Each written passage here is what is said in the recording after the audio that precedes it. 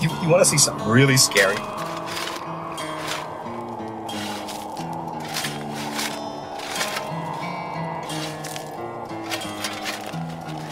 What's the boogeyman? As a matter of fact, it was.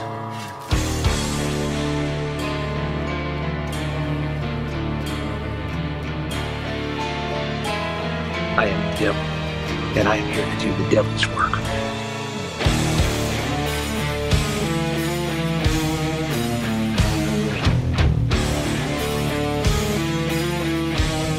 Welcome to the Grave Plot Podcast.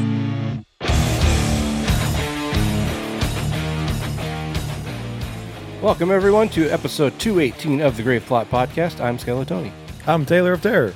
Welcome back to the show, guys. Here we are. We are here. You are hearing me talk. We haven't recorded here in a long time, have we? It's been a minute. Yeah, we usually... We don't really have like a set, like, okay, this is where we record. We record at Taylor's or we record at my house, whichever is more convenient. Or, if we have something that happens, right. But yeah, we haven't recorded it here in a long time. Yeah. Which is my house, I should say. This is, Grave Plot Studios South. I guess it's usually because it's hard to record because he's in the next room. Like his room is next to my office where we record. And, we're always recording in the middle of the afternoon, which is exactly when he's taking his nap. So it's hard. And I guess that's probably a big part of it. Yeah. Plus this office is usually in some form of disarray. Although I've managed to keep it in pretty good order since after Crypticon, because I haven't been just like, it's imagine like an author who's like trying to handwrite a book and he's like, no, garbage. Just like paper and shit all over the place. Rubbish. Anyway, how's it going, Taylor? It's going well. Yeah. What's new, witches? I don't know. Not much. Cool. We went and saw Fake Doctors Real Friends live last night. We did. That was awesome. That was so much fun. It was, for those of you not in the know, it's Zach Braff and Donald Faison's podcast. It's their Scrubs Rewatch podcast. And they've been doing it since COVID started. When lockdowns started, they actually said they planned their first episode when lockdown first started. The day it started, yeah. Yeah. And apparently they were planning it before that. That's kind of the impression I got. Yeah, they recorded the first episode the first day of lockdown. Right. So, I don't know, when COVID started and lockdown started happening, you saw a lot of these kinds of podcasts start popping up. Celebrities who, it's like, okay, well, we can't work for the foreseeable future, so let's do a podcast. Right. So everybody's got a fucking podcast. Everybody's got a fucking podcast. And so they've just been going through the episodes of Scrubs and kind of sometimes talking about the episode.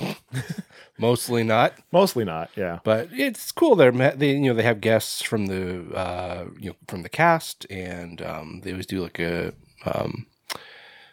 fan Q&A at the end of the episode, and it's a fun show to listen to. I mean, when you're a big fan of Scrubs like we are. But yeah, so they did a live show last night, and even though they both are located in LA,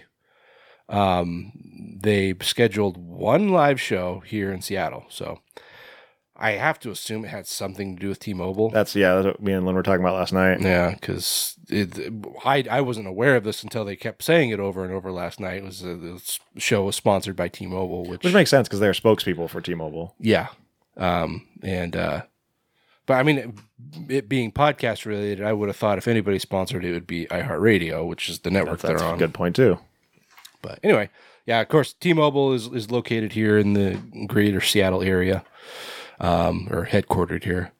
So I assume that must have had something to do with it. But they've gone on and on saying, they haven't really said this is going to be the only time they do it. They said it's very possibly the only time. So we kind of lucked out, I guess. Yeah.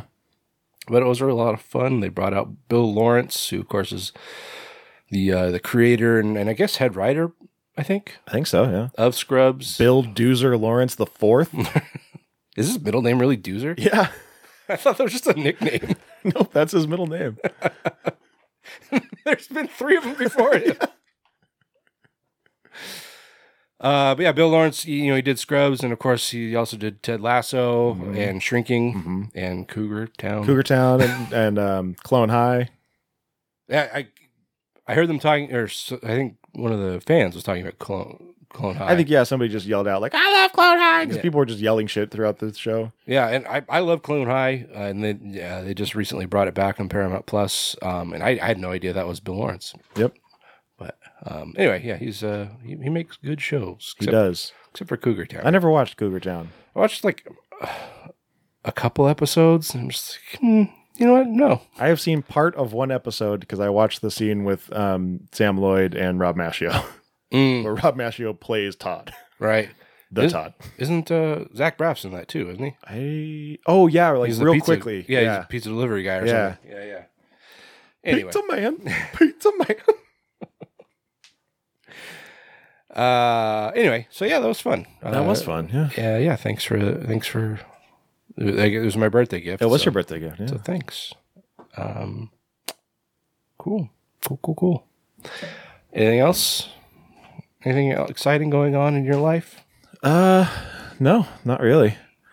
What did I do on Saturday? I feel like I did something on Saturday. As in yesterday? Oh, that's right. Today's, yeah. You went to Scrubs. Fuck, I'm out of it. Yeah. Oh, right. It was before Scrubs. Yeah, but I went to a dog park. That was all. I went to Growlers. Shout out Growlers for sponsoring the Great Plot Film Fest. I wonder if they'll do it again. Hopefully. I haven't talked to them yet. Sent out a couple emails. Sent some feelers out. I've only gotten one response, and it was a no. I sent out an email, and like on my first read, the response seemed like it had been written, but after reading it a second and third time, The form letter. it sounded very form letter-ish. Yeah. So About sponsorship? yeah. So I don't know if that's going to work out because they wanted me to like sign up for like an affiliate thing. Oh, that's not the same thing. Yeah, it's like that's not what I'm looking for. No, then they're just going to give us a custom link, and we can't put a custom link on our poster. Like, Anyway, Hello Fresh. Guys, let me tell you about MeUndies. And some kind of green protein drink thing. Oh yeah, Athletic Greens. Right. AG1. Yeah. Have you looked into that by any chance? No. It's very expensive. Is it really? Yes. Oh. Even with like discount codes that they always offer you, it's still very expensive. I would not have thought it would be that expensive. Oh, more. I've heard it's good though. Like I hear rave reviews, and not just from people hawking it. I mean, yeah. I mean, like it's not just woo woo. Sure. They say. I mean, it's it's like a powder, green based. Yeah, it's a powdered drink that you mix, and it's it's based in vegetables, greens, and it's a protein. Protein and vitamins. But yeah, like the people who hawk it, I see it mostly on YouTube, but I presume a lot of podcasts do it too. Oh yeah, I know Always Sunny does it, and Flightless Bird does it too. Okay. But I mean, they swear up and down that they always say it actually tastes good. Yeah, and it's supposed to give you your daily dose of something or other, iron or protein or something. So yeah, it's like I looked into it because I know I'm probably not getting enough protein and probably a slew of other daily vitamins that I'm not getting. Sure. And that becomes more important the older you get. Yeah. And so I looked into it, and because I hate greens, like I just like I can maybe like force myself to eat like a very, very plain like green salad, But other than that, vegetables are just really not my thing, and I have a hard time choking them down. Yeah. So that would be ideal for me, something like that. Are you like Kevin from The Office when he eats broccoli? What? Are you like Kevin from The Office when he eats broccoli? And he like starts eating from the stem, and he's just like almost crying when he's doing it. They're just like, "Why would you start from that end?" He's like, "This is a new food for me." Or Newman, vile weed. No, when I was going to the gym, I'd come home and make myself a protein drink, but I always put a bunch of broccoli in it, just like a fistful of frozen broccoli. Throw it in the mix and blend it up real good, and I always got a pretty hefty dose of iron and greens, and probably not like as much as like you probably should daily, but that was a step up for me. Interesting. What do you think? What vegetable would you guess has the most protein? The most protein? Yeah. Something in the legume family. Green peas. Really? Yeah. Interesting. You know what has a lot of protein? Spooge. Jizz. Spoogums. So next time you make a protein drink, just put in all your, your berries and your vegetables and stuff, and then just give it a quick wank. But then I'm just be like recycling my own protein. That's true. Are you losing protein when you wank? I don't know. I don't know how it works. I'm not a science guy. We need Bill Nye. But I mean, at least that way you're not losing protein. He's a science guy. Sure, you're just recycling. Recycling, yeah. It's like if you drink your own piss. Which I guess doesn't really help in any way, but you're not gaining anything. It's like, but yeah, you're also getting from all the berries and stuff, but then you could just do that without the jizz. No, I mean, like I missed that drink because it tasted good and it was, I was getting a lot of benefit from it, but now for me to drink it, it'd be too much. Because it's got like a lot of fat and a lot of sugar in it. Well, not a lot of sugar, but more than I need. When I was going to the gym regularly, it was kind of whatever, like the fat was actually good, because you burn a lot of that stuff when you're working out, and kind of replenishing healthy amounts of that. Healthy amounts of that is good. But now that I'm not as active, if I were to drink one every day, it would be detrimental more than it would be beneficial. Sure. Anyways, what our point was go to athleticgreens.com and use code GRAVEPLOT for 0% off your order.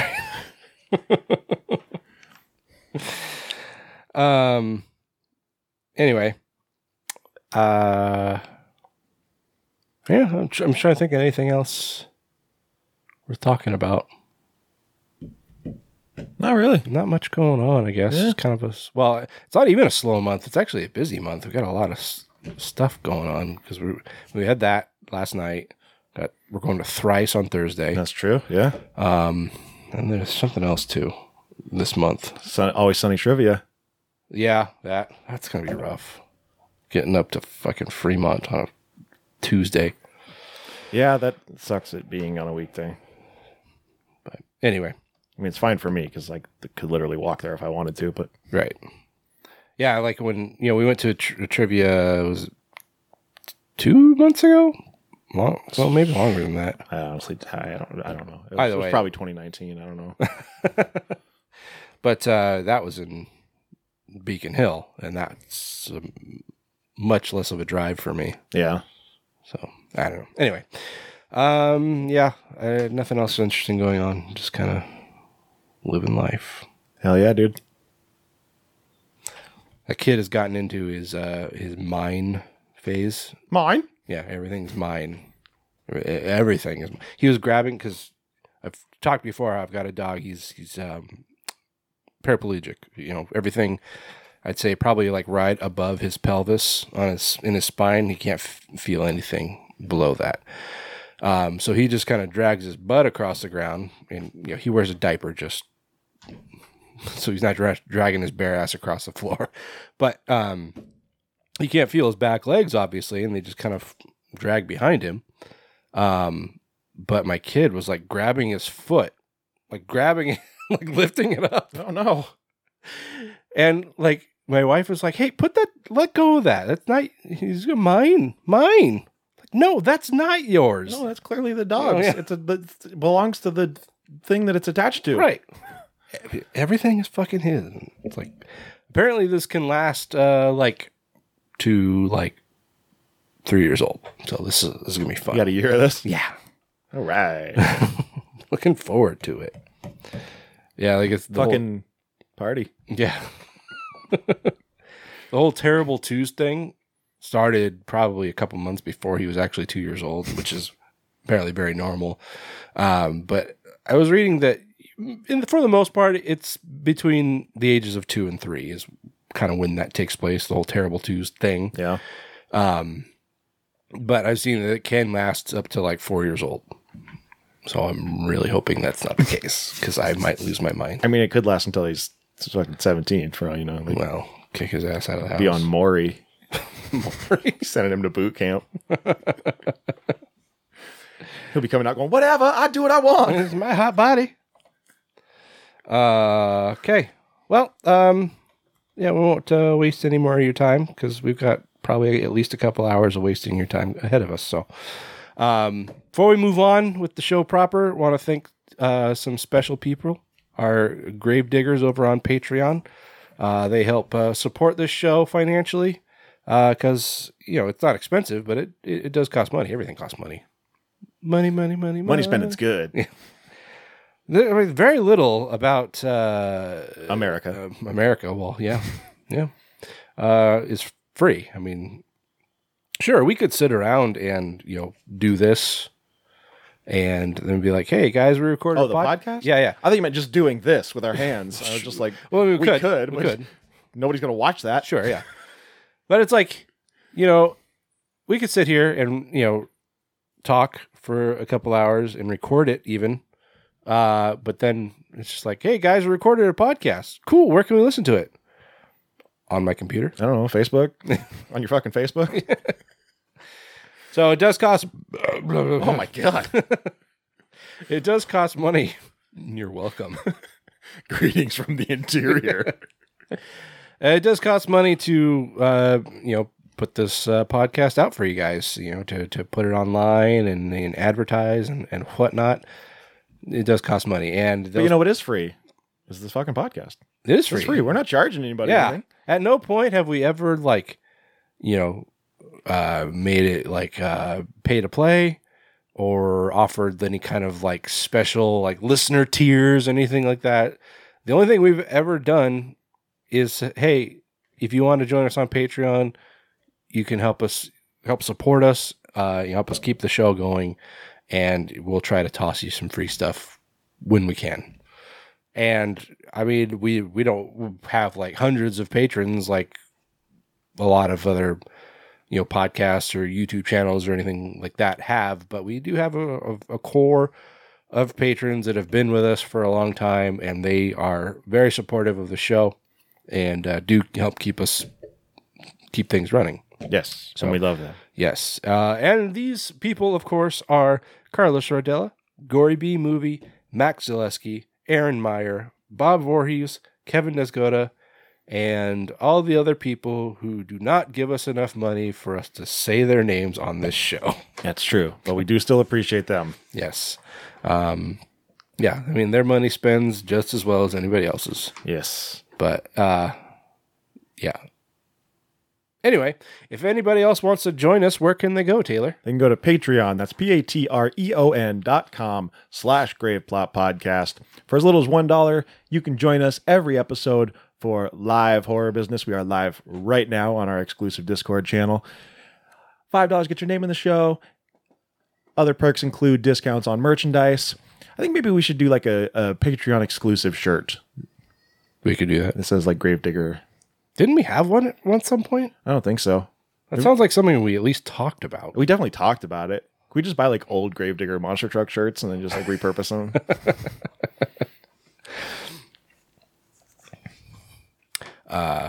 Yeah. Yeah. Thank you. Thank you To so much. everyone. By the way, just going to say, coming up soon, Patreon Picks episode. You can decide what movies we watch, and they always make us watch bad ones. Yep.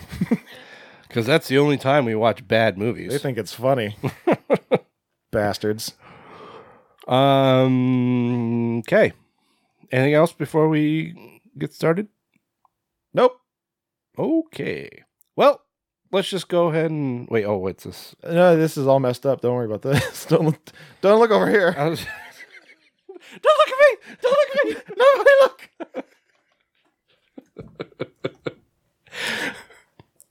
Like when I looked at it, I thought this was real world horror, but it said, then I just noticed it said pre-made. No, it didn't. Like, oh. It never said that. What are you talking about? All right, guys, let's do some horror business.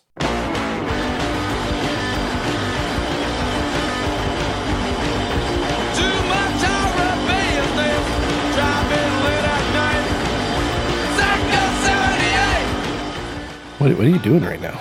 I'm fixing the sheet. Was there something we were... No, it's just... I see. There was no spot for it. I see. Okay, starting out in real world horror, Florida. What are you doing? Man, did you see that picture floating around of a bunch of DeSantis supporters outside Disney World? Oh, the ones with Nazi flags? Yeah. Man, can you imagine how it must feel to see a flag with your name on it flying next to a Nazi flag? That's got to be embarrassing. If at any point in your life you are on the same side as Nazis, you need to do some serious soul searching. You need to stop doing whatever it is you're doing and immediately, first of all, denounce fucking Nazis. Sure, yeah. Yeah, I mean, like, unless they were, like, doing it to spite you, in which case, it's not much you can do. Dude, if there's, like, Nazis burning Grave Plot podcast flags, I'd be like, fuck yeah. We made it.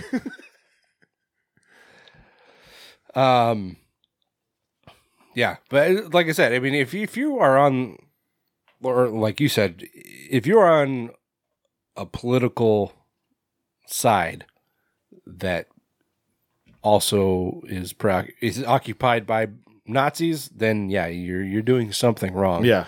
But like I said, if they get wind of like how opposed you are to them or whatever, and they just start doing it out of spite, it's like, hey, yeah, we support that guy. Yeah. It's like, what do? You're fucked. Because your name's tied to it, and there's not a lot you can do. It's like, no, I don't endorse those assholes. Oh yeah, like I said, that's the first thing you do is you denounce Nazis. And Yeah. you're like, no, That's fuck about all those you guys. can do. Yeah. Anyway, so This story has nothing to do with Nazis. I promise. No more Nazis for the rest of the show. No more Ron DeSantis. Well, yeah, probably no more Ron DeSantis for the rest of the show. Yeah, I mean, it's over the course of the next like year and a half, it's probably going to come up. Do we talk about anything Disney? Yeah, we do. Okay, Ron DeSantis might come up again.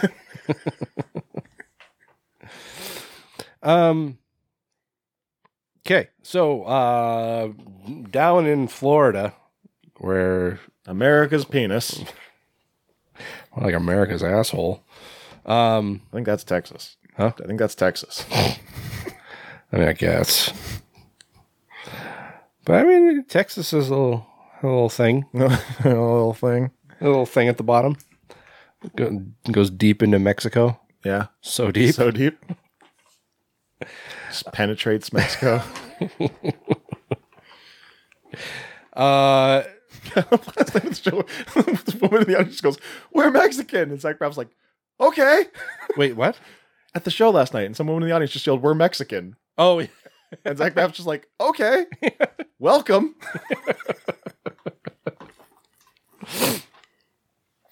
Okay, so a family in Florida, in Fort Myers to be specific, were understandably bewildered when a man wandered into their home with the wild claim that he was a ghost. Fort Myers resident Brian McCaslin and his two daughters had just sat down for dinner. What do you think they were having? Fucking Mac and cheese with hot dogs in it? Let's say like Chef Boyardee with hot dogs in it. So a fancy dinner. That's what we call Florida fancy. Or like mac and cheese with hot dogs in it with barbecue sauce drizzled on top. Oh, man. Did someone graduate high school?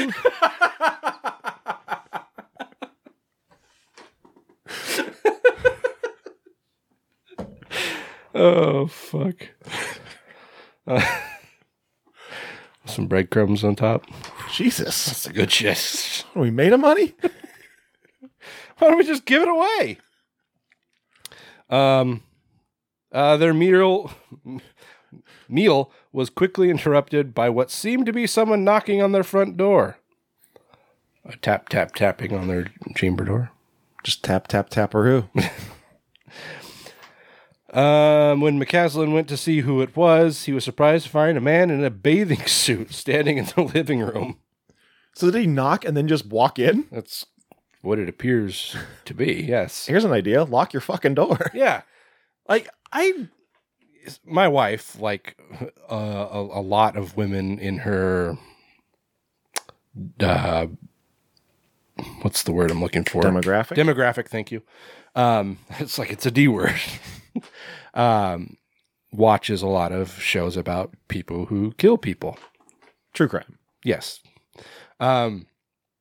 Yes, guys. She's white.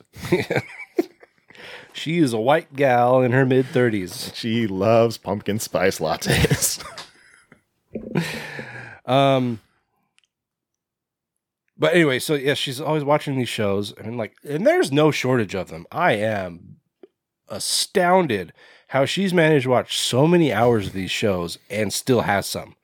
Granted, a lot of the time she's watching different stories on different shows about the same case.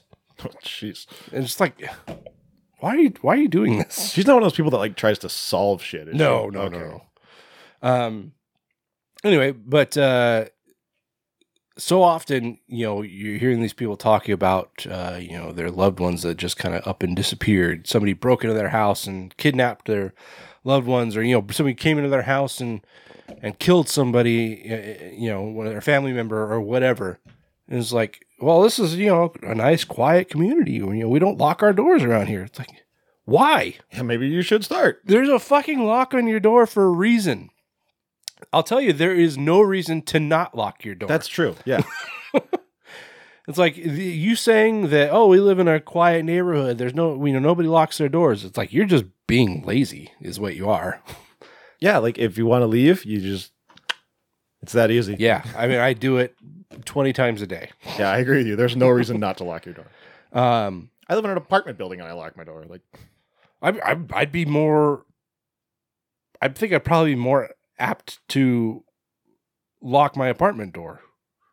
Like, even if it was like an indoor there's one. more people walking by. Yeah, people you don't know. Yeah. Like my neighbors, I don't know them well, but I know who they are.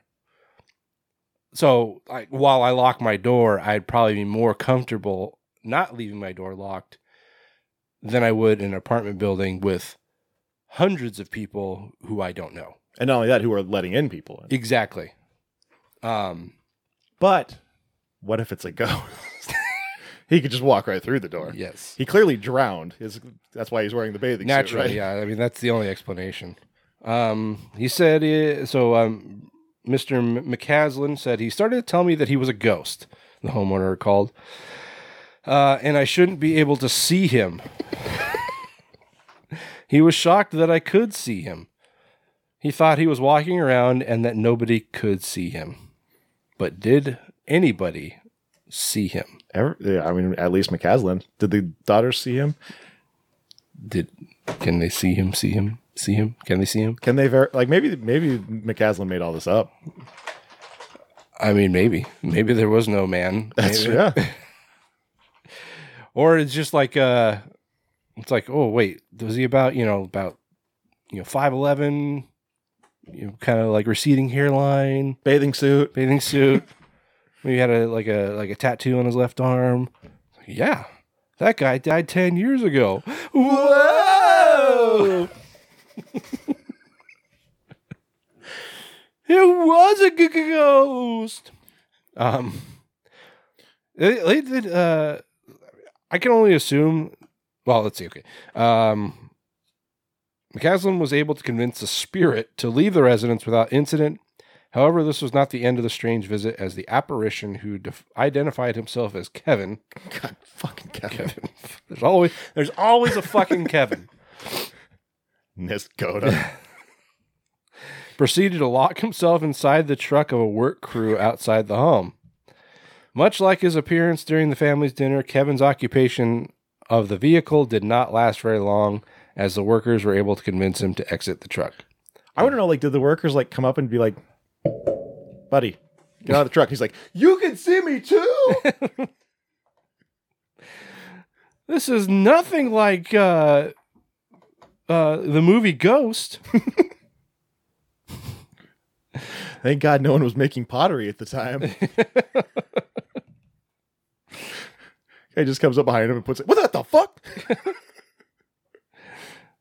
Maybe if it was Zach Baggins, he would like have trouble breathing. Oh no! Someone would scratch his back. Yeah.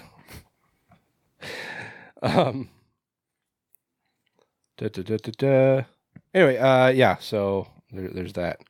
This is yeah, but then he fled the scene and promptly vanished like a ghost. Maybe he went into the light. I don't know. He got sucked off.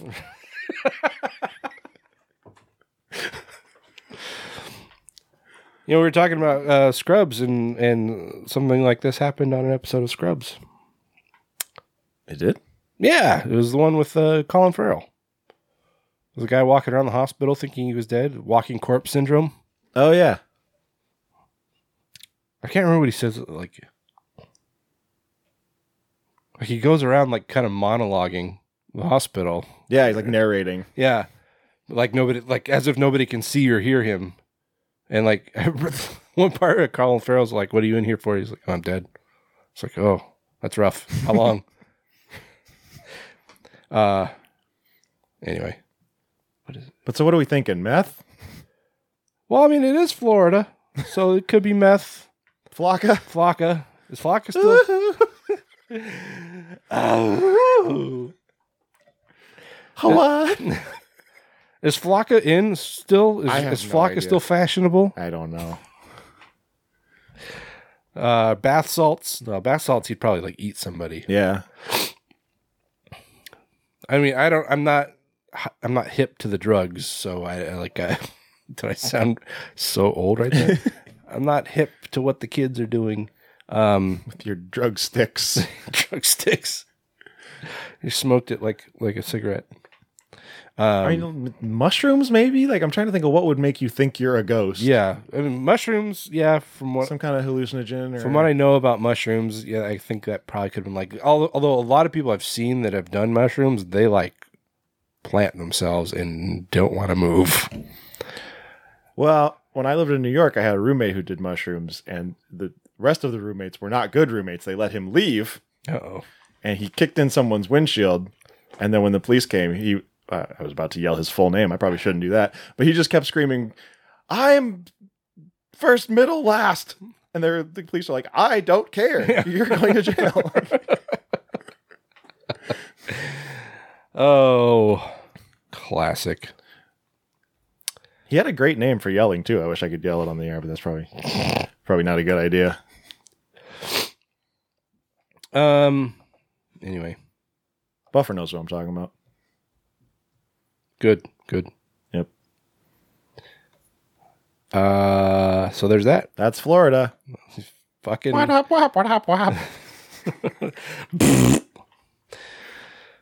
Yeah, I think this is just another day in Florida, honestly. Yeah.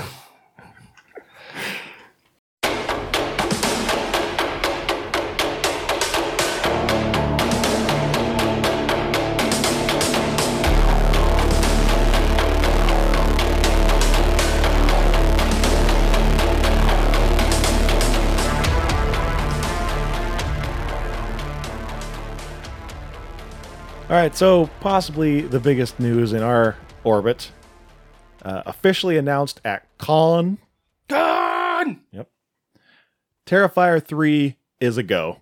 Hey! It is greenlit, announced by The Coven, who is once again teaming up with the franchise's filmmakers to handle worldwide sales.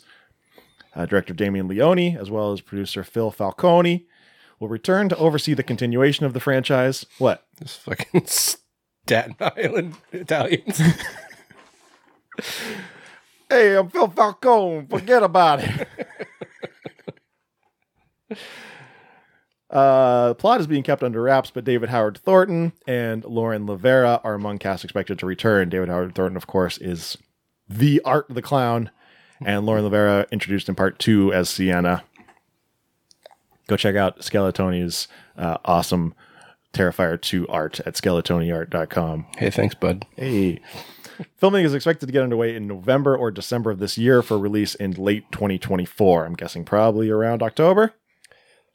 One would guess, yes. Yes. I have to assume they shoot around that time just for setting purposes, like so don't have to dress things to look like the fall. Every time I look at set pictures, mostly from Terrifier 2, like behind the scenes stuff, they're always like in between cuts, they're always wearing like these big heavy coats. Yeah. God, it must be fucking freezing. Yeah.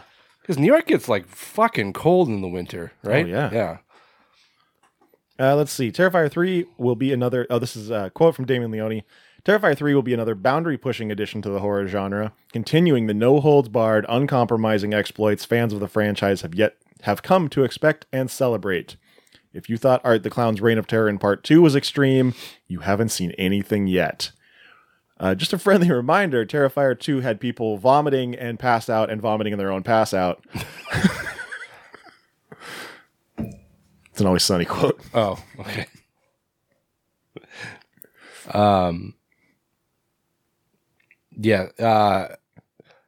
That was like a selling point for them. Like something just completely happened by chance, but yeah, they leaned into it. It's a very old school horror marketing technique. Oh yeah, I mean, even if it wasn't marketing, but yeah, they just leaned into it once it started happening. Yeah, definitely like old like William Castle type stuff. Just like it's like people are fainting in the theater. You might have a heart attack. Right. Like there was some, I don't remember what movie, but at least one movie that gave away barf bags for Terrifier. No, this was like in like the 70s or something. Oh, okay. So it's Terrifier. I think in the UK. I don't think it was here in the States. I think it was in the UK. They handed out one theater handed out barf bags. Were they like branded? They had they were all like old school stamped, and they were stamped for Terrifier 2. It was pretty cool. Nice. They've become a pretty widely traded collector's item now. Oh, I bet. And then me and Tony were like, "Yeah, get him!" I'm excited for this. I think probably justifiably nervous. Sure. For many reasons. I mean, it's hard to, you do something, you make a great movie, and then you make a great sequel. A lot of times, it's hard to make a good third one. Mm-hmm. I have faith in Damien Leone and his crew that they can make a really good third movie. But what makes me nervous is that all the hype that the second one got is going to affect the third one. I feel like, because it's naturally the budget, I have to assume, is going to be astronomically higher. Well, adds Priscilla Ross Smith, founder of The Coven, there will be a much bigger budget this time around, which is intended to give the filmmakers more creative freedom and let them be as wild as they can be. And all jokes aside, we are going for that Oscar this year. Yeah, and like when you throw more money at an independent film, that's what makes me nervous, is because it's not. It's like kind of a overcooking a meal type situation. You eventually you throw too much money at it, and it just kind of loses its flavor. Well, especially a movie like this too. Like you don't want it to be too polished. You don't want it to look too exactly good. Like it's got to have that little bit of grime to it. I mean, that's apparent between the first Terrifier and Terrifier 2. Terrifier, the first Terrifier had that gritty. I mean, it was not like shot on film. It was shot digitally, but it had like kind of a grindhouse effect added to it as far as coloring and, you know, like screen effects and stuff like that. It looked very grindhouse. Terrifier 2 was much more polished. And just the upgrade in quality, I think, among the fan base was very noticed. Like it didn't go unnoticed. Like a lot of people were commenting on it. You follow, like, kind of track the online chatter about it. So I worry that things like that will continue to happen, and it might not necessarily benefit the film, but I don't know. It's impossible to say for sure. I really hope that Leone and everyone involved keeps that mindset. It's like, this is what fans want. They don't want, you know, they don't want, you know, big budget studio shit, you know. Yeah, they we don't need want explosions Terrifier. or anything Exactly. like that. Like, but I remember when Terrifier 2 came out, they kept talking about, like, there's this one scene that everyone was freaking out about, and you'll know which one. And I'm still not sure which one. Terrifier 2? Yeah. The salt one? Like, I would say the salt one or the mashed potato one. Neither as delicious as it sounds. Yeah, the one in the bedroom. I that would be my guess. Yeah, with the salt. Yeah. Yeah. That would be my guess too. But there's so much to pick from. Yeah. It's a veritable smorgasbord. But yeah, either way, I am very much looking forward to this. Oh, no doubt. Terrifier 2 was probably my number one movie of 2022. So, Party. here we go. Hello, sailor! My name's Wilfred! What's yours? I put a spell on you, and now you're gone. My whammy fell on you, and it was strong. So, last Halloween, 90s kids got something that they'd been begging for, I don't know, 10 years, maybe? Sure. I'm just trying to think of, like, when our age bracket started getting so old that we started yearning for things from our youth. I'd say probably about between 5 and 10 years ago. Okay. We got Hocus Pocus 2, the long-awaited sequel to, of course, the Disney film from the 90s. It was a Disney, straight to Disney Plus film, and it was apparently a huge success. I still haven't seen it. Really? Yeah. Oh, I would have thought, I mean, like anybody else, you would have watched it around Halloween sometime. I don't know. Didn't, for whatever reason. Fair enough. Wasn't like an active, like, I'm boycotting it or anything. Sure. But it just never really came up. Yeah, it's, I don't know, like, I thought it was fine. Obviously, it didn't have the charm, I guess, of the original. The charm. This is part of his charm. But I mean, it was fine. There's nothing wrong with the movie. I know a lot of people were bitching about it because it's like you build something like that up in your head, and you want this. Actually, I think people don't really know what they want. They build something up like that in their heads, and then it doesn't really give them the warm fuzzies like a movie that they've been watching for 30 years. Right. Go figure. But It's very hard to manufacture nostalgia. yeah, it is. And that's the problem with a lot of these, sequels or reboots or something that are trying to recapture that. You can't. Yeah, you said it perfect. You can't manufacture it. It's just it has Unless you're Stranger Things. Sure, yeah. They're really the only ones that have done it well. But they're not trying to ignite their own nostalgia. Right. They're Banking on other nostalgia. exactly. Yeah, like it's like when that shitty Ghostbusters movie came out and they brought back Ecto-Cooler.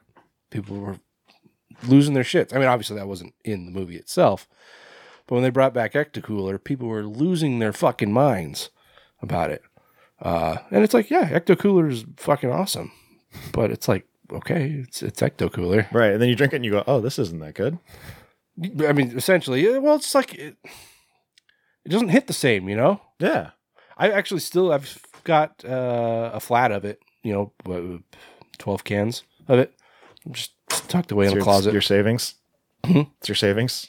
I just never drank it, and like they're probably not drinkable anymore. So now you're just gonna watch the value go up. I mean, if I could sell it for a profit, then I'll fucking sell it. I got some Crystal Pepsi too. There was that one summer where it was just like they brought back Pitch Black, they brought back Crystal Pepsi, they brought back Ectocooler. I was like, this is amazing. And Zima, they brought back Zima. You and your fucking Zima. If anybody knows where I can get some OK Cola, please let me know. Do they not have OK Cola anymore? OK Cola has been around forever. Really? Stop fiddling. I can't help it. I'm a fiddler. If I were a rich man. And so, anyway, here's Devil Went Down to Georgia.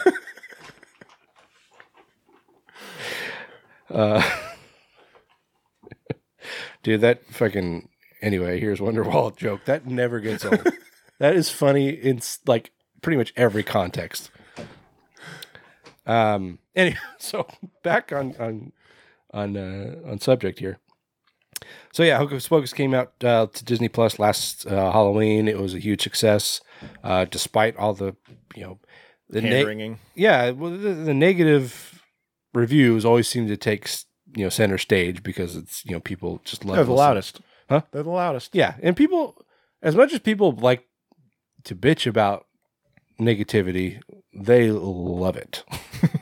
People love reading negative comments because it makes them feel something, It feeds them. Yeah. Because people are just fucking dramatic. Anyway, but apparently in a New York Times profile piece they did with Sean Bailey, what is his role at Disney? Just party guy. He's a producer. Party boy. So producer Sean Bailey, presumably Hocus Pocus 2 producer, he basically just, without any, secret talks or, with side whispers or anything like that, he said, yeah, we're making Hocus Pocus 3. Now, after seeing Hocus Pocus 2, I don't really understand how that's going to work. But, if anybody can do it, I'm sure it's going to be Disney, whether it's good or not. He's the president of Walt Disney Studios. Is he? Yeah. Oh, okay. Well, I just looked him up and it says he's a producer, so. Oh, well, there we go. President of Walt Disney. Since 2010, or 2010. Yeah. If Upcoming titles include Tim Burton's Frankenweenie, Oz the Great and Powerful, and The Lone Ranger. Someone needs to update this man's IMDb page. None of those are upcoming. Are you sure? Weren't they making a live action Frankenweenie? They did make a live action Frankenweenie. Or no. That was a CGI one. Well, it's based on the live action short. Right. But I mean, Lone Ranger starring Johnny Depp came out a long time ago. Oh, is it that one? Yeah. Okay. And Oz the Great and Powerful, directed by Sam Raimi and starring James Franco. Oh, wow. Okay. Yeah, those are... Wait. Are you looking at the right one? I'm looking at his IMDb page. I'm not seeing any of those as upcoming. That's in his bio. Oh, I see. Well, he doesn't need to keep a fucking IMDb bio. He's a president of Walt Disney, for Christ's sake. Well, he should have a person that does it for him, and I volunteer for $50,000 a year. Good. I mean, he became president of Walt Disney Studios. Walt Disney Studios Motion Picture Production. That's a weird name, like a weird company name. Yeah. Why wouldn't you say Walt Disney Motion Picture Studios? Yeah. right? I mean, right? It makes sense to me. But it says he's 53 years old, and that was 2010, so that would make him, what, barely 40? Yeah. Good for him. Yeah, fucking A. Lost my place. There it is. Yeah, in an interview with the Hollywood Reporter last October, Hocus Pocus 2 producer Adam Shankman teased the potential for follow-up projects which could center on the sequel's new characters. Hocus Pocus 2 introduced Whitney Peak as Becca, Belissa Escobedo as Izzy, and Lilia Buckingham as Cassie, a new group of sisters, they're not sisters, who came together to vanquish the Sandersons. It sounds like both sequels and spin-offs are on the table at this time. Bette Midler, Sarah Jessica Parker, and Kathy Najimy returned as the Sanderson sisters in Hocus Pocus 2, and we assume they'd be back for the now confirmed Hocus Pocus 3 at the very least. Sequels and spin-offs. Like, do we really need a Hocus Pocus cinematic universe? No. Come on. We barely needed Hocus Pocus 2. Hokey Pokey 2. I would go as far as to say we definitely do not need Hocus Pocus 3. And beyond that, we do not need cartoons, spin-offs, any of that. I would say we need a Hocus Pocus cinematic universe slightly less than we need a Lion King live-action cinematic universe, which is what they're talking about now. What are they going to do? I don't know. Make more soulless sequels? Well, I mean, they did make a lot of Lion King sequels, if I recall. There was Lion King 1.5 with Timon and Pumbaa. Was that what it's called? Yeah. Huh. Didn't they make a Timon and Pumbaa cartoon show? I believe there was a show, yeah. Yeah. A cartoon show. But the live-action remake of Lion King was bad. I never saw it. It wasn't good. I've heard as much, yeah. Because you can't make live-action animals expressive. No. You can't make them smile and laugh and cry and all of the things that the cartoon did. Yeah. Yeah. And so it was just like watching a weird dubbed nature documentary. Like, the cast was great, but they can only do so much, you know? Right. Yeah, I don't know, honestly. Billy Eichner and Seth Rogen as Timon and Pumbaa was so good. Yeah, but I mean, it's hard to beat fucking Nathan Lane and oh Christ, what's the other guy's name? Guy that did Pumbaa. It was you know that guy. yeah, Ernie Sabella. Sure. Let's say that. That's who it is. I mean, fucking Matthew Broderick, Jeremy Irons, Whoopi Goldberg, Rowan Atkinson. This is from the cartoon. Yeah. Yeah. Cheech Marin. You can't beat that. But I mean, Donald Glover, Beyonce, Seth Rogen, Billy Eichner. I don't give a shit about Beyonce. I'll just put that out there. Great. Now the Bayhive's going to come for us. Ah, fuck them. John Oliver, Eric Andre, Keegan-Michael Key, Phil Lamar, Chance the Rapper. Chance the Rapper. Didn't actually even know he was in that. I mean, I applaud them for having an almost entirely black cast. That's pretty awesome. Yeah, and I mean, like I said, the cast was great, but it wasn't the cast or the voices that was the problem. The problem was just that the animals... The movie. Looked like...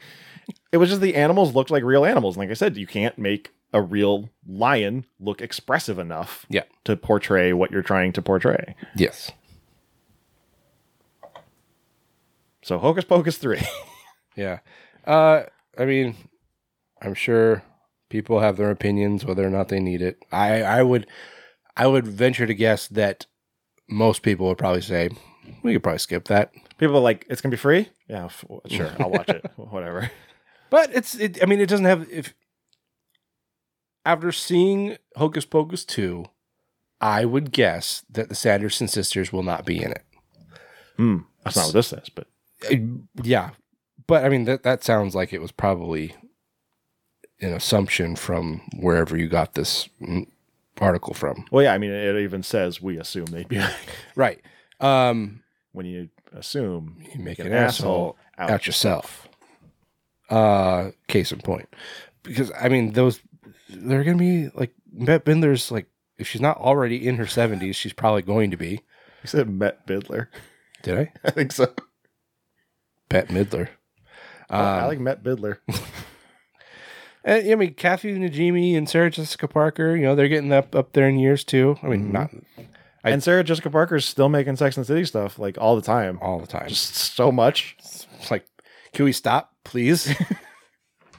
I feel like the show's never going to die. Like, they were like, oh, it's the last season. And I was like, oh, thank God. They're like, now we're going to make 12 movies. Right. Oh, and a new series. I'm like, just stop.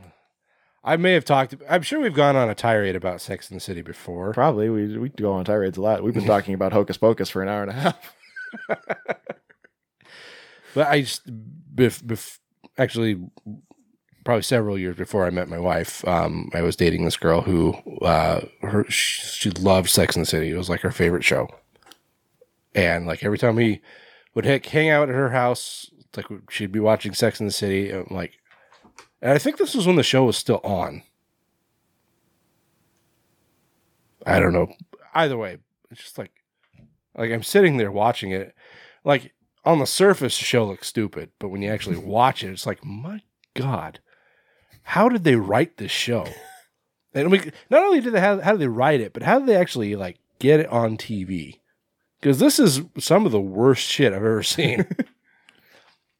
It's like, it's dumb through and through, and it's also offensive to lots of people. Anyway, so Hocus Pocus 3. Sorry, one last thing on Sex and the City.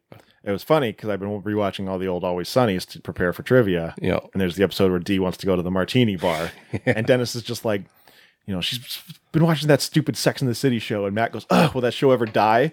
And like I looked over at Lynn and I was like, "It's still fucking going." Yeah, I was like, "This episode was like 13 years ago."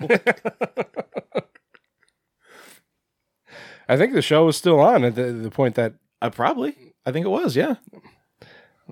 Anyway, Hocus Pocus 3. Yeah. Disney Plus. Contrary to whatever outlet put this article together, I do not think the Sanderson sisters will be back, and therefore this movie will lose a lot of the steam that brought people in our age bracket back to it.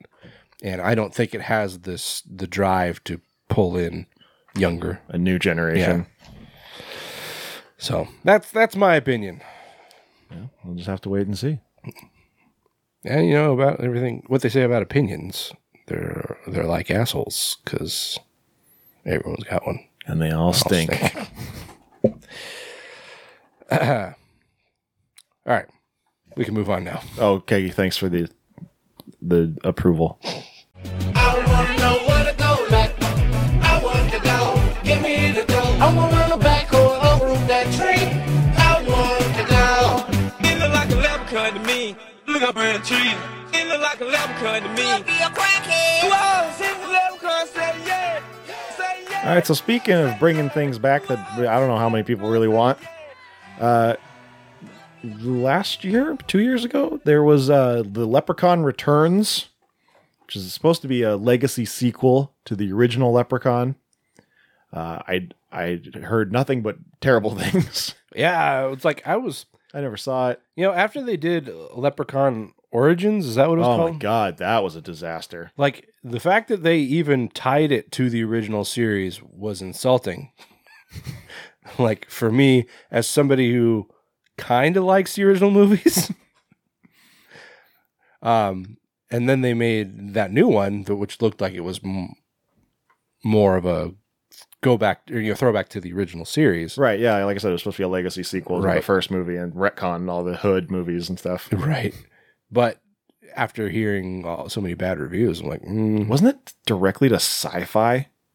I don't know. I think it was. But take your word for it. I believe that it could be. Yeah, but after I saw all the bad reviews, I maybe skip that one. Yeah. Didn't have Warwick Davis as a Leprechaun. Right, their first mistake. Yeah. Well, Lionsgate has now hired director Felipe Vargas of Milk Teeth. Okay. No idea what Milk that is. steak? Milk steak with a side of jelly beans. To quote, reimagine the Leprechaun franchise. So in other words, remake. Yep. They're restarting it. Mike Van Ways wrote the screenplay for this new film, and Roy Lee is producing through Vertigo Entertainment. You may know the name Roy Lee because he directed a little movie called It. Heard of it? It made $1 million. I have heard of it. The Hollywood Reporter says Warwick Davis is not expected to reprise the role, which in this case I'm okay with, because this is supposed to be a new franchise. It's its own thing. That's fine. Warwick Davis doesn't need to come back. Warwick Davis is probably like 60. Yeah. He doesn't really need to return in this role. Yeah, I mean, you didn't watch Willow, did you? No, I didn't. It was very bad, and some of that was because of him. Oof. So I love Warwick Davis, but maybe he just needs to hang it up. Yeah? Oh, that's sad. Aaron Westerman, president of production for Lionsgate, says 30 years after its debut, this franchise still casts a spell, and we're thrilled to see a spell. That was the segue from Hocus Pocus, cast a spell. And we're thrilled. We're thrilled to be bringing it back with a new vision. Roy and Miri are two of our most trusted producers, especially with this genre, and we're excited by Felipe's vision for the film as a director. In his hands, this movie should be very scary and a ton of fun. I'll tell you one thing the first Leprechaun was not, and that's scary.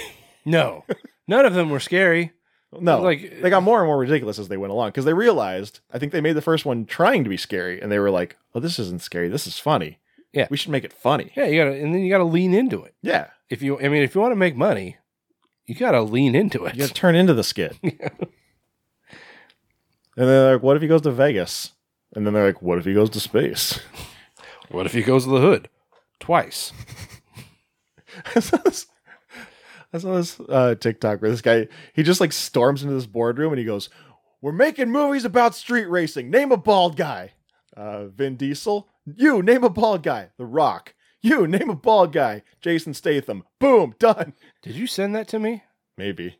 'Cause I've seen that, and I don't know if I just saw it on my own or if you sent it to me or something. But Was this going to be like a trilogy? No, we're making 12 of them. exciting times in the Fast and Furious franchise, guys, because guess what? The Rock's back. Is he? Yep. Apparently, him and Vin Diesel settled their beef. I heard apparently he also had beef with Statham. They like beefed on the Hobbs and Shaw set. I hadn't heard that, but I wouldn't doubt it. Apparently, I like The Rock. I think he's a good guy, but apparently he does not get along with people very well. I think he's gotten kind of a big head.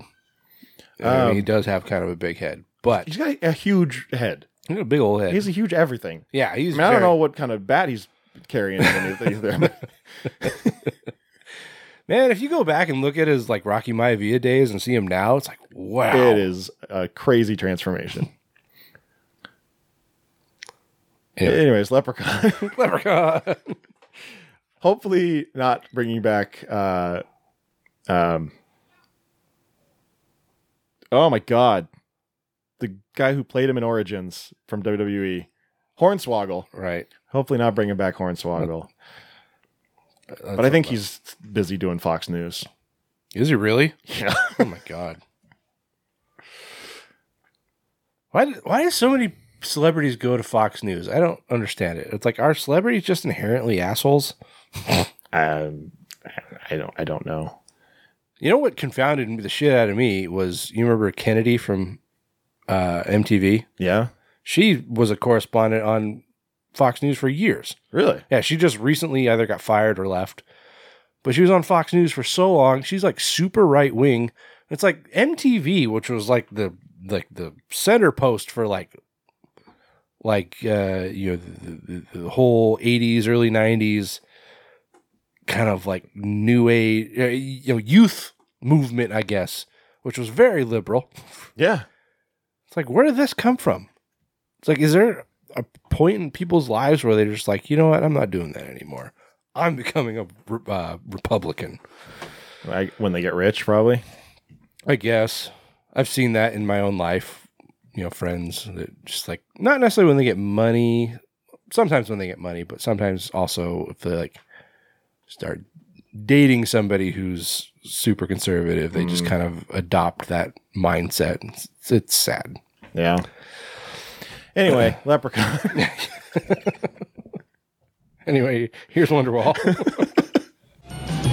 GMC's tramps and thieves. We hear it from the people of the town. They call us GMC's tramps and thieves. But every night all the men would come around and lay their money down.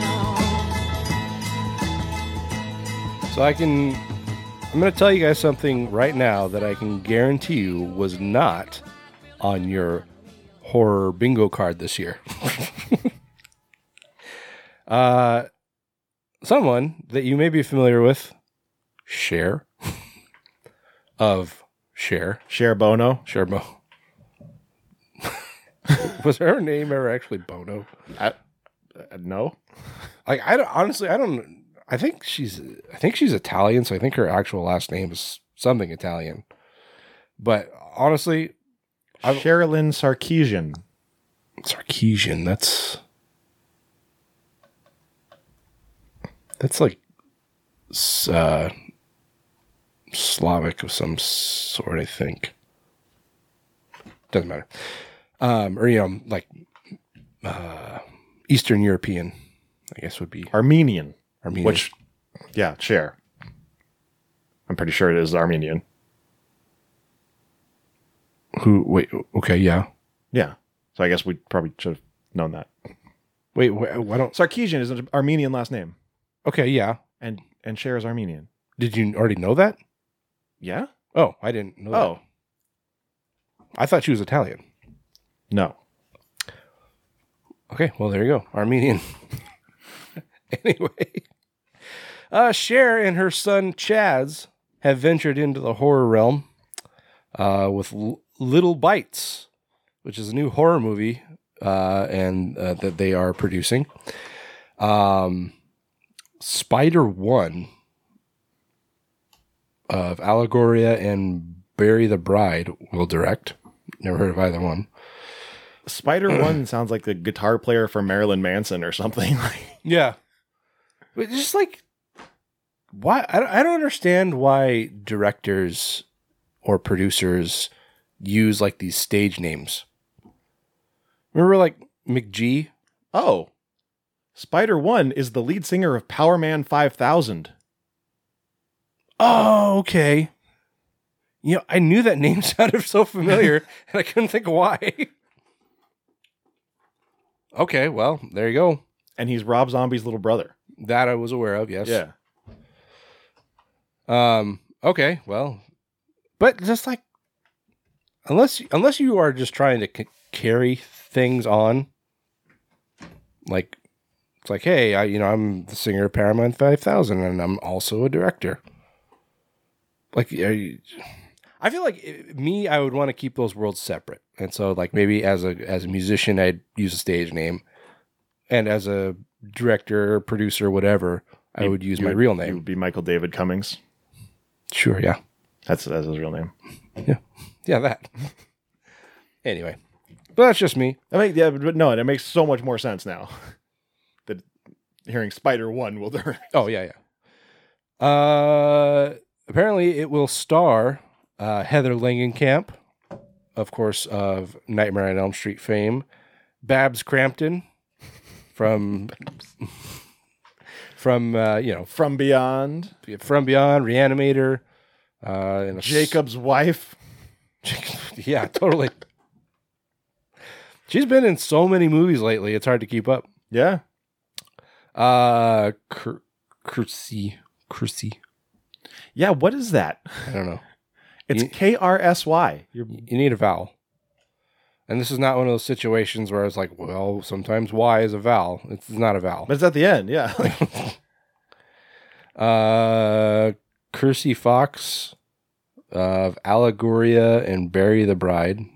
Again, I've never heard of either of those movies. I believe that Chaz Bono previously produced Bury the Bride. Okay. So this is not his first foray into horror. Bury the boy. Bury the boy. And Bonnie Aarons, who I believe played the nun in The Nun, Wall Star. Little Bites follows Mindy. Little spider bites. Little spider one bites. Spider. He's a spider. He's a spider, and they bite people, and they're little, so it's little bites.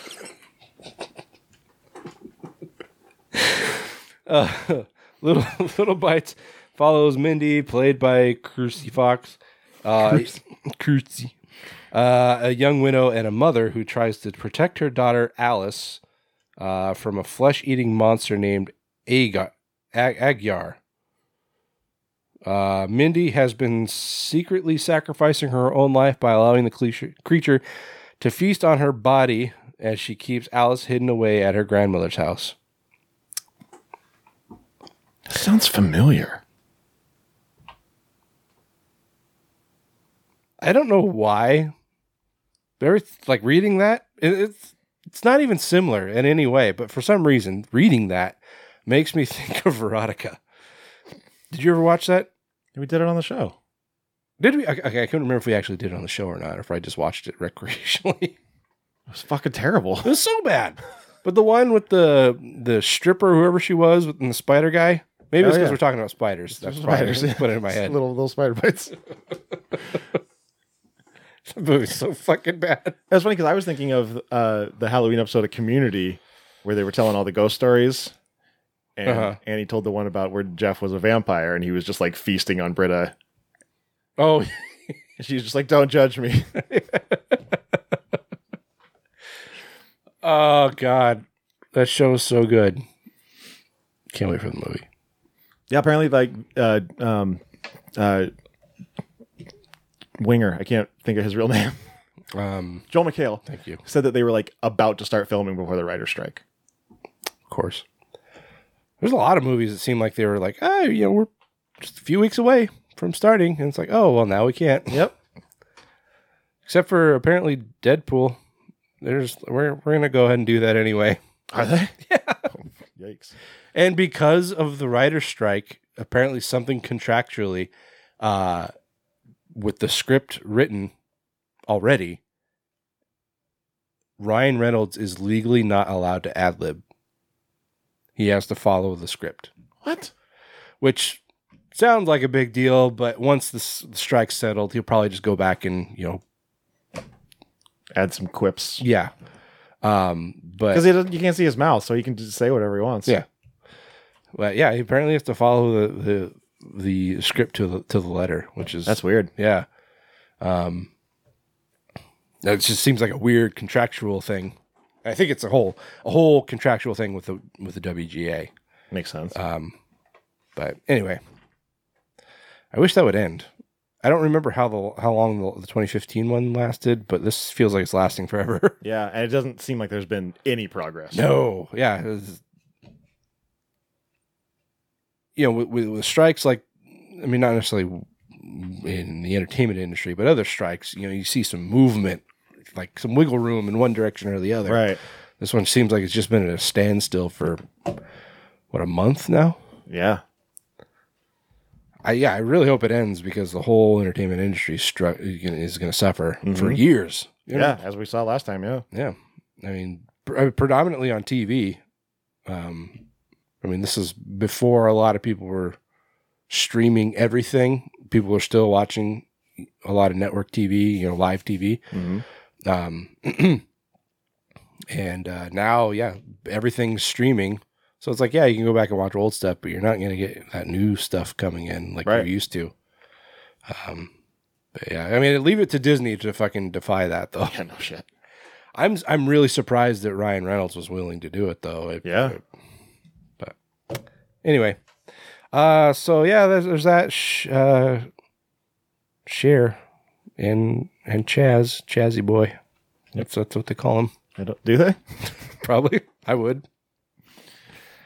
You wouldn't call him Chaster? Chaster. I wish I could turn back time and find a way to not make that joke. Or this one. Yeah, me too. Your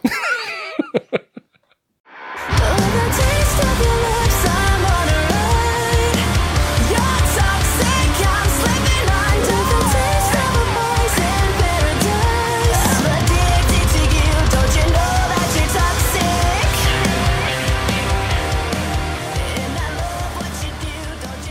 All right, wrapping up horror business with some video game news.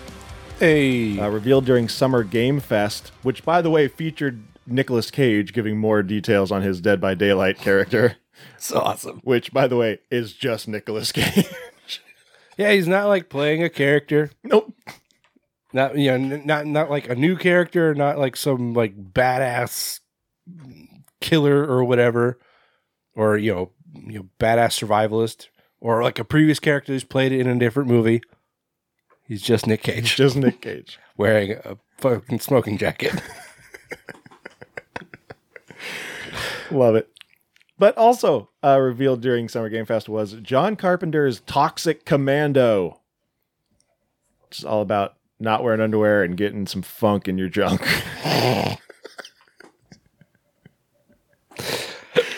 No, it is not. It is a cooperative first-person shooter game powered. I feel like there's probably supposed to be more words there.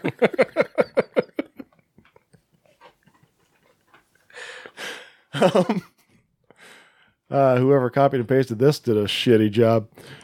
A science experiment to extract power from Earth's core goes horribly wrong, waking the so-called sludge god, an entity capable of transforming people into zombies. This is all over the place. Players will be able to play solo or cooperatively, choosing from a variety of deadly equipment, such as grenades, katanas, and regular weapons. What is a regular weapon? Like a sharpened stick? Or I mean, I guess in a first-person shooter, you might expect some guns. Yeah. So maybe those are the regular weapons. How is a katana not a regular weapon, then? I don't know. I feel like katanas are probably less accessible than guns. Sure. This is America. Anyways. If you went to like Japan, maybe there are katanas all over the place. Sure. I don't know. I've never been there. And special abilities to create the perfect loadout against the undead nightmare. Fucking loadouts. What is a loadout?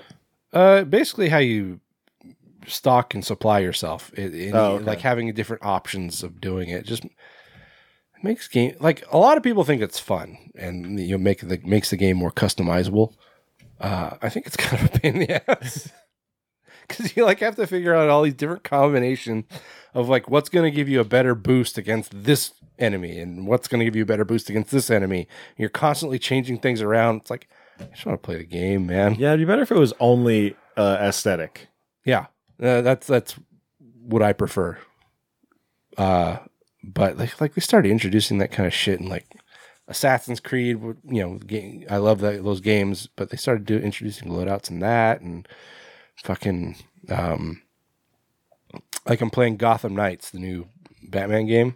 Well, Batman is barely in it, but anyway, and there's a bunch of loadout stuff in there, and that is actually a lot simpler than a lot of loadout systems. But yeah, it's just a pain. I like in Ubisoft games where they always have different customizable costumes, and there's always just a couple of just super random ones. Yeah. It's just like, yeah, sure, my Red Dead Redemption character will have a giant round smiley face for a head.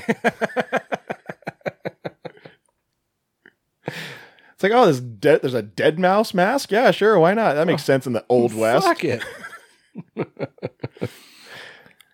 Let's see. My favorite is when they actually include that kind of stuff in like the cutscenes. Yeah. Because a lot of games, they'll just like cut back to like the default costume or whatever.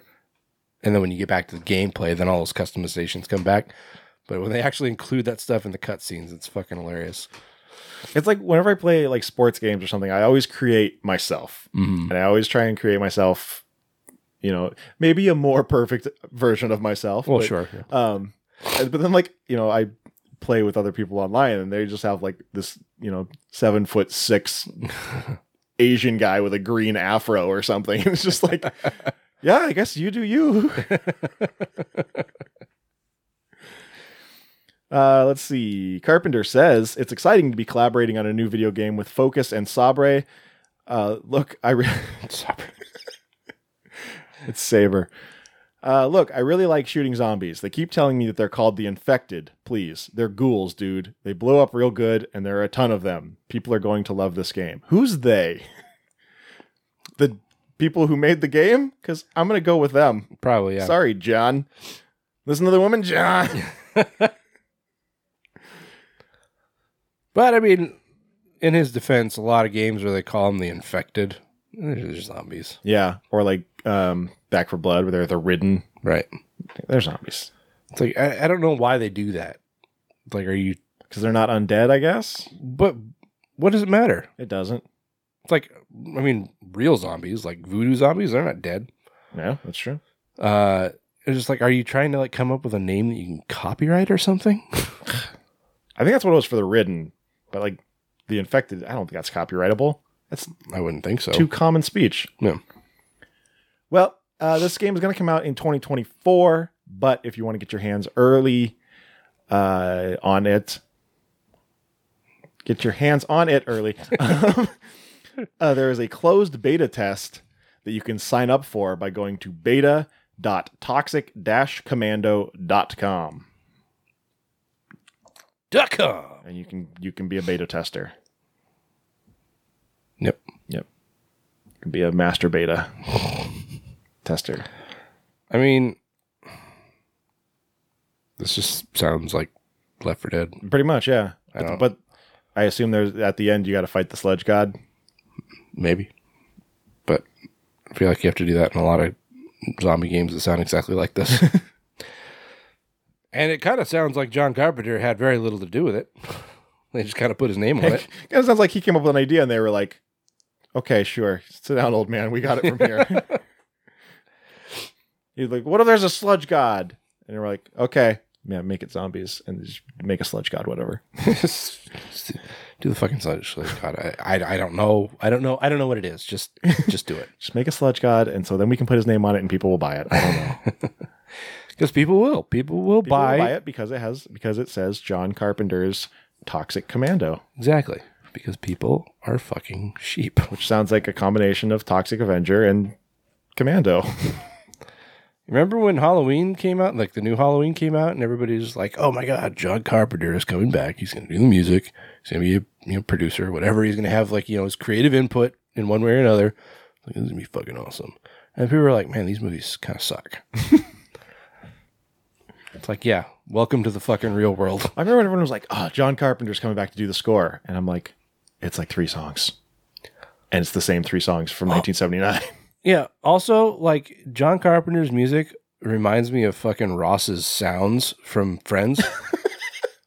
I don't get it. I don't get the fucking whole synth shit. Like the Halloween theme is the most generic shit, and like, he admits it. He knows that it's simple and basic. And I don't. People that lose their shit over John Carpenter music, I don't get it. More power to you. I don't understand. Yeah, I mean, get that money, John. Sure, yeah. If you can fucking sit on a stage and go dun, dun, dun, yeah, dun, dun, dun, ding, ding, ding, ding, ding, dun, dun, dun, dun, or like just like press buttons and go wee. That's the thing with people who go to DJ shows, and DJs are just like, pew. Yeah, they just sit there and dance, and they're just like, drop the beat. I'm just like, you paid money to watch a guy push buttons. Right. What is this? You could have like just bought the album or something. And sat home and pushed the buttons yourself. Exactly. It's like play, pause. Oh yeah, drop the beat. Yeah, play.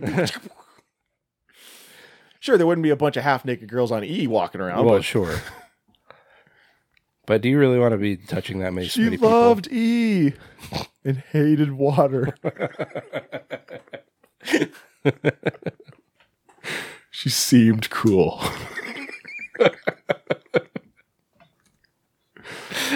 All right, that's it for Horror Business. Next up, we got a special occasion for you guys. Yeah, kind of. On the subject of John Carpenter, couple movies inspired by Halloween. Heavily inspired, I'd say. So heavy. So heavy. Tune it to H. To the films.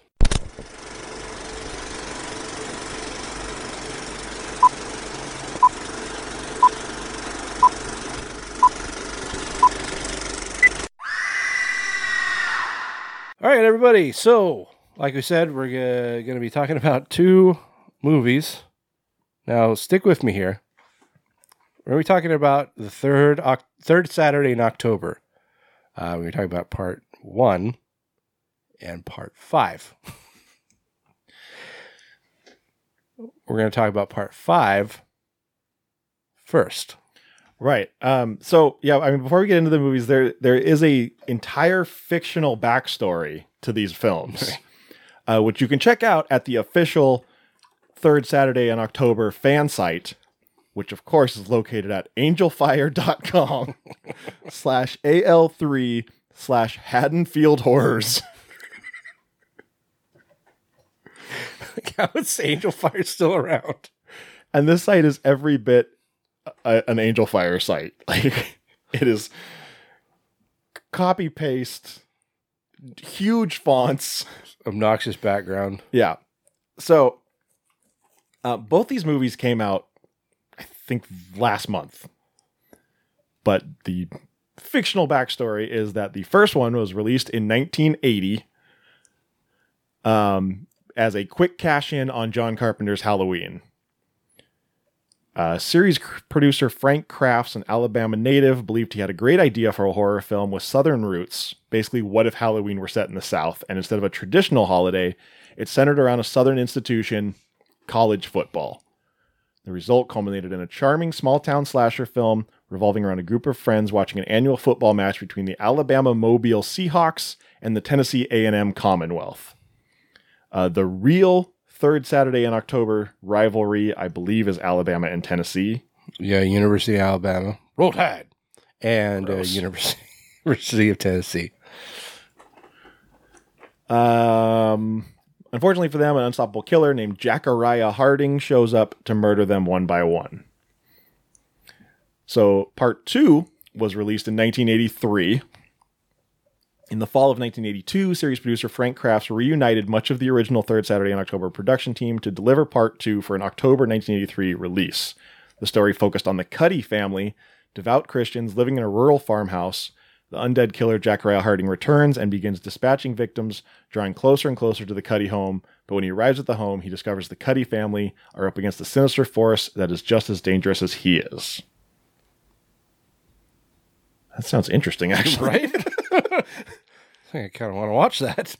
In general, audiences remember the film for its extensive final fight scene, which in many ways left moviegoers cheering for Harding. Die-hard Third Saturday fans believe it sticks out like a sore thumb when it put up against the typical 80s slasher fare, and particularly when compared to other entries from its own franchise. Blah, blah, blah, blah, blah. Part 2 was the first film that introduced the story within a story angle, this time by way of a true crime novel written about the events of Part 1, titled It Happened on the Third Saturday in October. As far as I can see, there's nothing explaining why these movies don't exist. Right.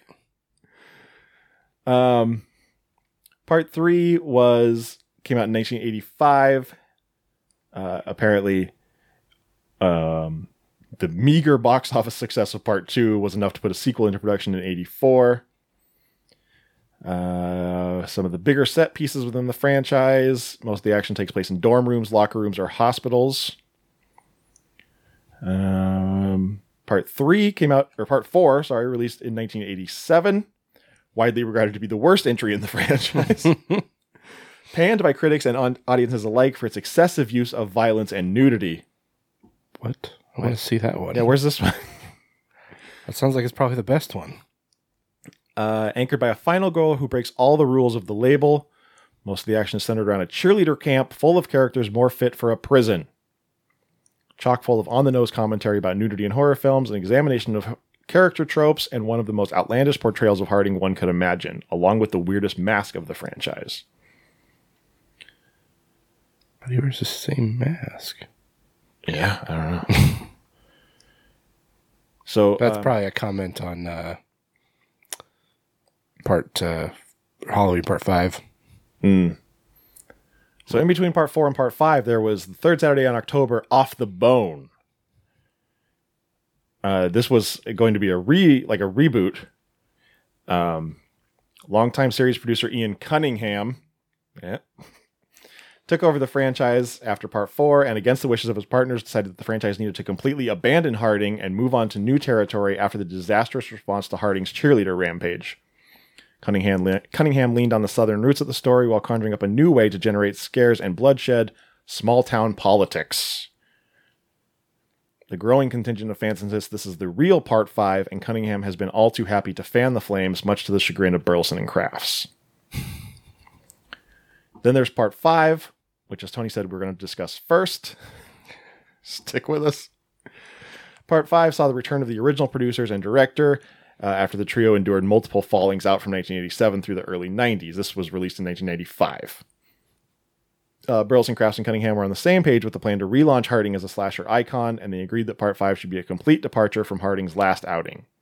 The team embraced humor and leaned into the low budget with an eye on appealing to a younger, more mainstream audience. The film was conceptualized as a return to theaters for the franchise, but reality saw the film drop directly to video in the summer of 1995. Despite a rocky initial release, diehard fans' interest soon had the team forging ahead with ideas for a final installment. Part 6, released in 2000. Ultimately produced as an H2O cash-in, Part 6 wasn't released until summer 2000 and suffered the fate of being a few films too late to cash in on the post-Scream slasher resurgence. However, the late 90s slasher influence is all over Part 6, starting with it being devised as a 20 years later reunion film. The film also digs into meta-commentary and allows series veteran Darius Willis to return with his most memorable portrayal of Ricky Dean. He returns to protect Part 5 survivor PJ Miller, who is now 14 and trying to put her life together after the attack in Part 5. This is stuff we'll all go over when we talk about Part 5. But yeah, ironically enough, became a fan favorite on home video while introducing the third Saturday series to a new audience just in time for the franchise to virtually vanish from the face of the earth. That's the only reference to these films not existing. Right. Where they went, I don't know. But the only ones that survived were apparently Part 1 and Part 5. And according to writer-director Jay Burleson, Part 5 is meant to be watched first. So here's the third Saturday in October, Part 5. My mom said you should take me to Catfish Cabin. And I deserve it because I've been getting good grades. It's 1994 in the town of Hackleburg, Alabama. Hey, Sharon. Hi, Master. And all eyes are on the big college football game. All right, BJ, we're going next door to watch the game. Can I come? No, it's a grown-up party. Well, you're just watching football. Any idiot can do that. But a group of friends are about to learn college football isn't the only killer game in town. Call 911, baby. We got us an intruder in here. You got some big balls on you. Well, I got some big ones too. It's our lucky day. I tried to warn you. But what you should have done was act like a gravy train on biscuit wheels and rolled your ass on out of here. This year, What the hell did you guys do? Catfish Cabin. Catfish Cabin. This is the 7th year in a row since Jack Harding went on a murder spree. It's true. He's the boogeyman of Hackleburg. He's killed at least 50 people. And he only comes out on the 3rd Saturday in October. the world could end You know that's today, right? What does he do the rest of the time? if you only see one more movie. It might as well be this one.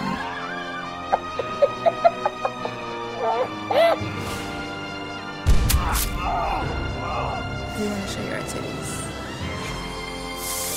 Hey, Max. Thanks for the catfish. You got it. Plenty more catfish dinners to come. The third Saturday in October, Part 5. You're handling this really well for a little girl. Yeah, I can deal with conflict. All right, so third Saturday in October, Part 5. Takes place in 1994 in October in Mobile, Alabama. Or is it Mobile? Yeah, I think so. I can't remember. What? No, No, Hackleburg. Hackleburg.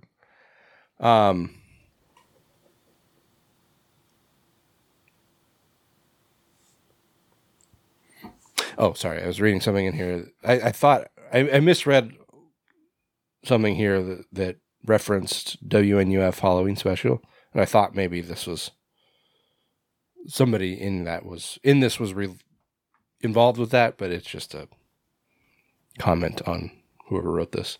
Anyway, so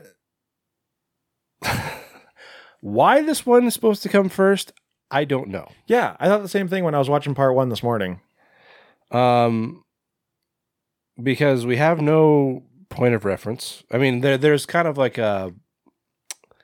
there's a narrative from a character from the first movie who's not in this, aside from narration. But basically going over the story of Jack Harding. I had to rewind because the guy who's narrating this, he's got a very southern drawl to his voice.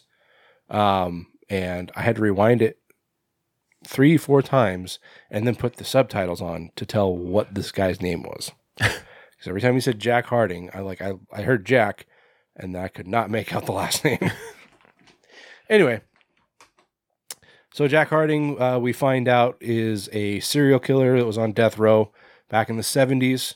He was put to death but survived. And like all other slashers of that era, were just kind of a blight. He kept coming back not every, but he'd always come back on the third Saturday in October throughout the years, and just go on a rampage and start killing people. Like Taylor mentioned, the third Saturday in October it's a real life rivalry between Alabama and Tennessee. In this, it's still Alabama and Tennessee, but not University of. Right. Yeah. Alabama Mobile Seahawks, War Dam Seahawk, and Texas A&M Commonwealth. Right. Neither of those schools exist. Right. Those are both fake schools. Probably because they would get sued if they used University of Alabama and University of Tennessee. Let's see. So yeah, we get this, like I said, it's just a backstory of Jack Harding, a terrible guy. And we see a series of deaths and killings that we presume comes from throughout the series, but actually, I'm going to get into it with the next movie, but they seem to all be from the first movie. I think there was a couple that were just fabricated. Really? Yeah, I think they were supposed to be from previous movies, but they obviously, since those movies don't exist, right? What?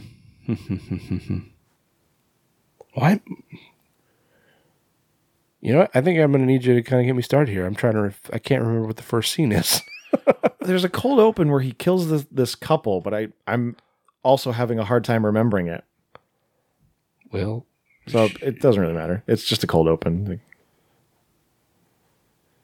Yeah. So I mean, we see. So there's a young girl named PJ. Which has got to be an homage to PJ Souls, right? It's got to be. She lives with her, I presume at least her mom. I don't know if this guy's her dad or stepdad or mom's boyfriend or something. Oh, it was the people in the house, and the guy was mad that his wife kept dancing with Johnny fucking Davis. Right? This is so weird. But yeah, he just kind of pops up out of nowhere. There's no real lead up to his, resurrection, let's call it.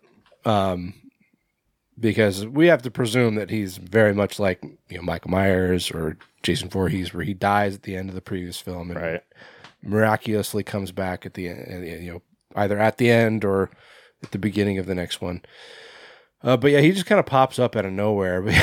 These two bumpkins just yelling at each other. This guy's sees his girl dancing with some guy at a bar or whatever. Yeah. She's like, it didn't mean anything. That kind of that stuff. And that's when Jack comes into their house, starts playing a record and pours himself a drink. It's a very peculiar thing for a common slasher to do. The guy comes downstairs because he hears the music, and we don't actually see what happens to him. We just see him, like, he goes to the record player, sees that it's playing music, and then he turns around and sees Jack behind him. And then we go back to the girl upstairs. She comes down looking for her boyfriend, husband, and sees him on the floor, bleeding. Something's happened to him, but it's unclear what. Aren't his guts hanging out? It kind of looked like it, but it's kind of dark, so it's hard to tell. He's also convinced that this, because Jack is wearing a mask, which we find out in the first one how he gets the mask, but he wears this like almost like a it's like a sugar skull type thing. Yeah, but it's like what are those like vacuum form? Is it Ben Lee? Is that? I'm totally spacing. But you know what I'm talking about, like that type of stuff. Yeah, like just like the vacuum form masks. But it's like a skeleton. Like Tony said, it almost looks like a sugar skull. And so this guy is convinced that it was the guy who was dancing with his wife. Right. It's like, I know who's under that mask. It's Johnny fucking Davis.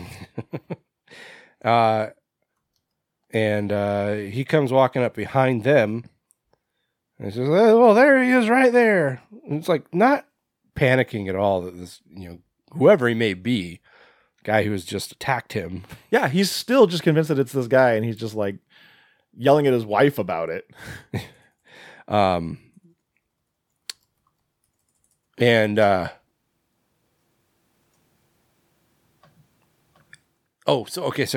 she turns around, sees him, and she's getting ready to scream, and he stabs her like right in the top of the head. Yeah. And that's when I think this guy realizes that it's not Johnny fucking Lee, or what was his name? I think it was Johnny Davis. Johnny Davis. Or maybe he doesn't realize it quite yet, but he kind of gets himself propped up. Jack sits down on the couch next to him. And that's when we hear a phone call come in from Johnny Davis. Yep. Saying, hey, look, I realized that it was inappropriate for me to be dancing with your lady. I apologize. I hope you don't hold anything against it. Hold anything against me. Johnny Stevens. Johnny Stevens. Okay. And so, yeah, that's when this guy's really coming to terms with the fact that this is not Johnny Stevens and that he's in big trouble. And I don't think we actually see what happens to him, do we? I can't remember. I don't think so. The problem with this, guys, is that there are no real, like, detailed synopses. Right. No, yeah, you just see... I'm like, scrolling through the movie here. Okay. You just see Jack walk out of the house. Got it. So, yeah. I think Jack is still, like, in his suit from when he was electrocuted. Mm-hmm. Which was weird. Because, to my knowledge, when in the few states that still use the electric chair, I'm pretty sure they're still wearing like jumpsuits. Yeah, whatever prison attire. Yeah, they don't get to dress up, right? And maybe it's different in the 70s. I don't know. Maybe. And okay, so that's when we go to I don't know if a name is actually given, like the family name. But anyway, so yeah, this is when we are introduced to PJ, a girl probably 12? Yeah, give or take. She's at home with her mom, and like I said, some male figure. Don't know exactly what relation it is. Maybe just presume father. They're all getting ready for the third Saturday in October. Get ready for the big game. And that's when Maggie, the babysitter, comes over to pick her up. And she's going to be taking her for the night because the parents are going to the game. So I just want to say, this actress who plays Maggie, her name is Kansas Bowling. Yeah.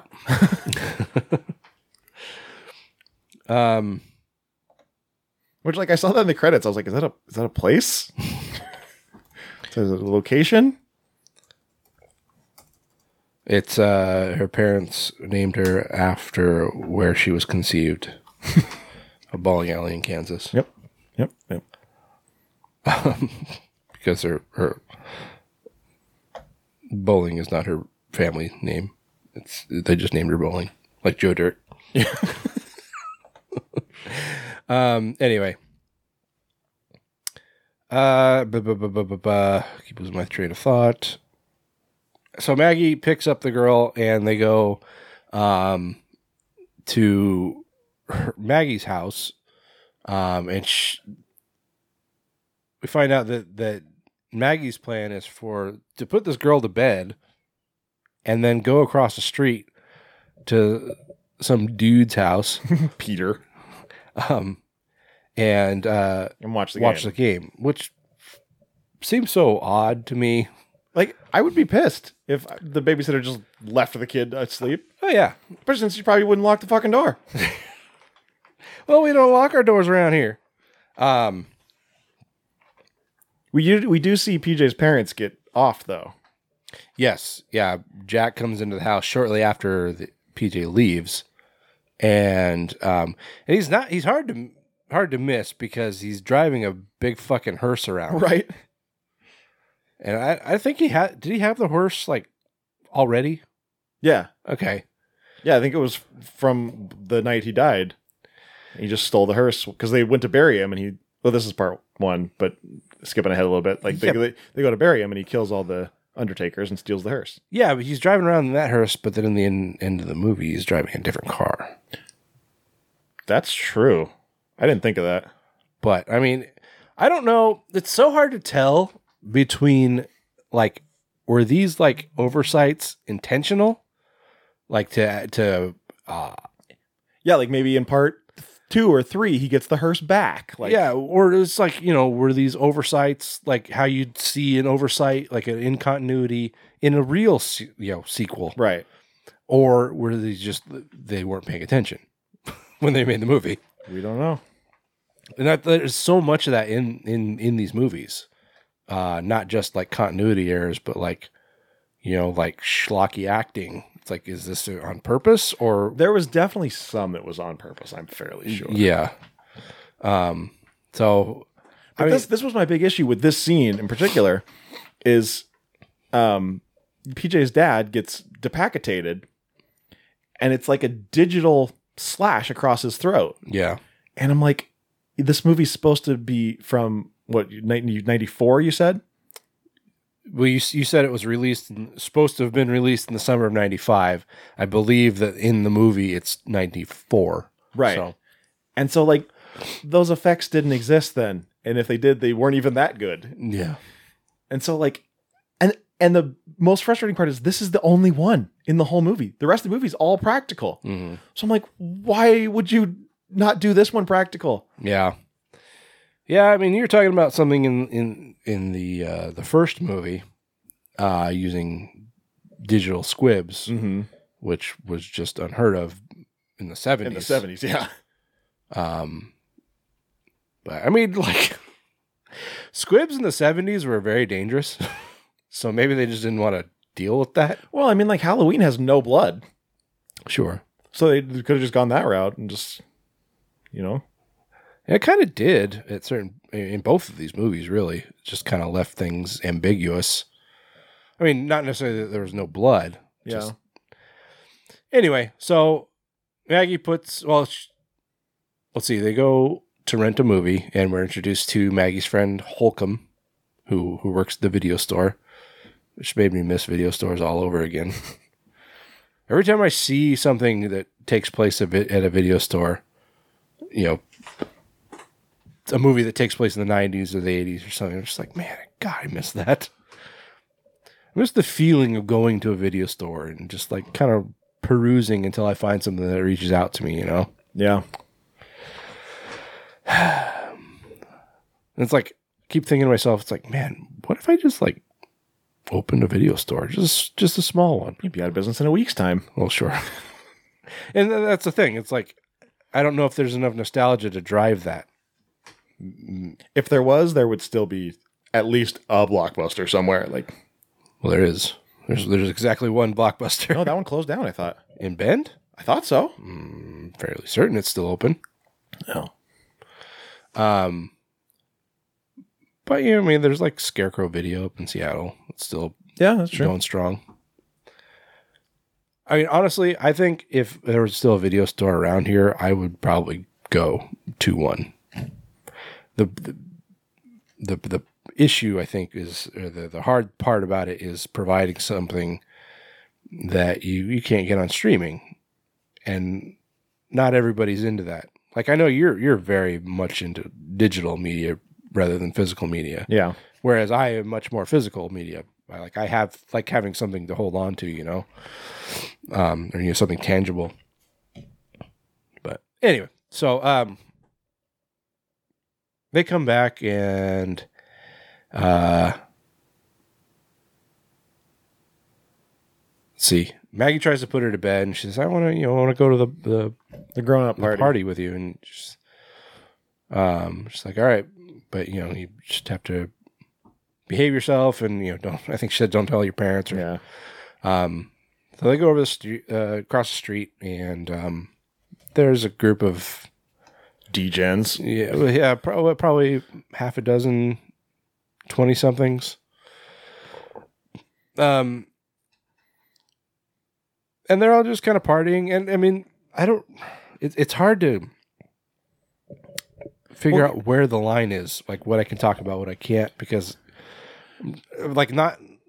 so this movie takes place in the 90s, which would fall into our spoiler territory, but it's a new movie, but it's also a sequel of a movie that we're going to be talking about later. Yeah. So it's like, how much can I talk about here? I think you'll be all right. So I want to talk about these people, though, because there's Peter, is it his house or is it like a family member's house, his parents' house, and they're out of town or something? It sounded like it was his grandma's house. Grandma, okay. His Mima. Then there's who's the other guy? Ronnie. Is that right? Which one? The one with the not the one in the wheelchair, the other one.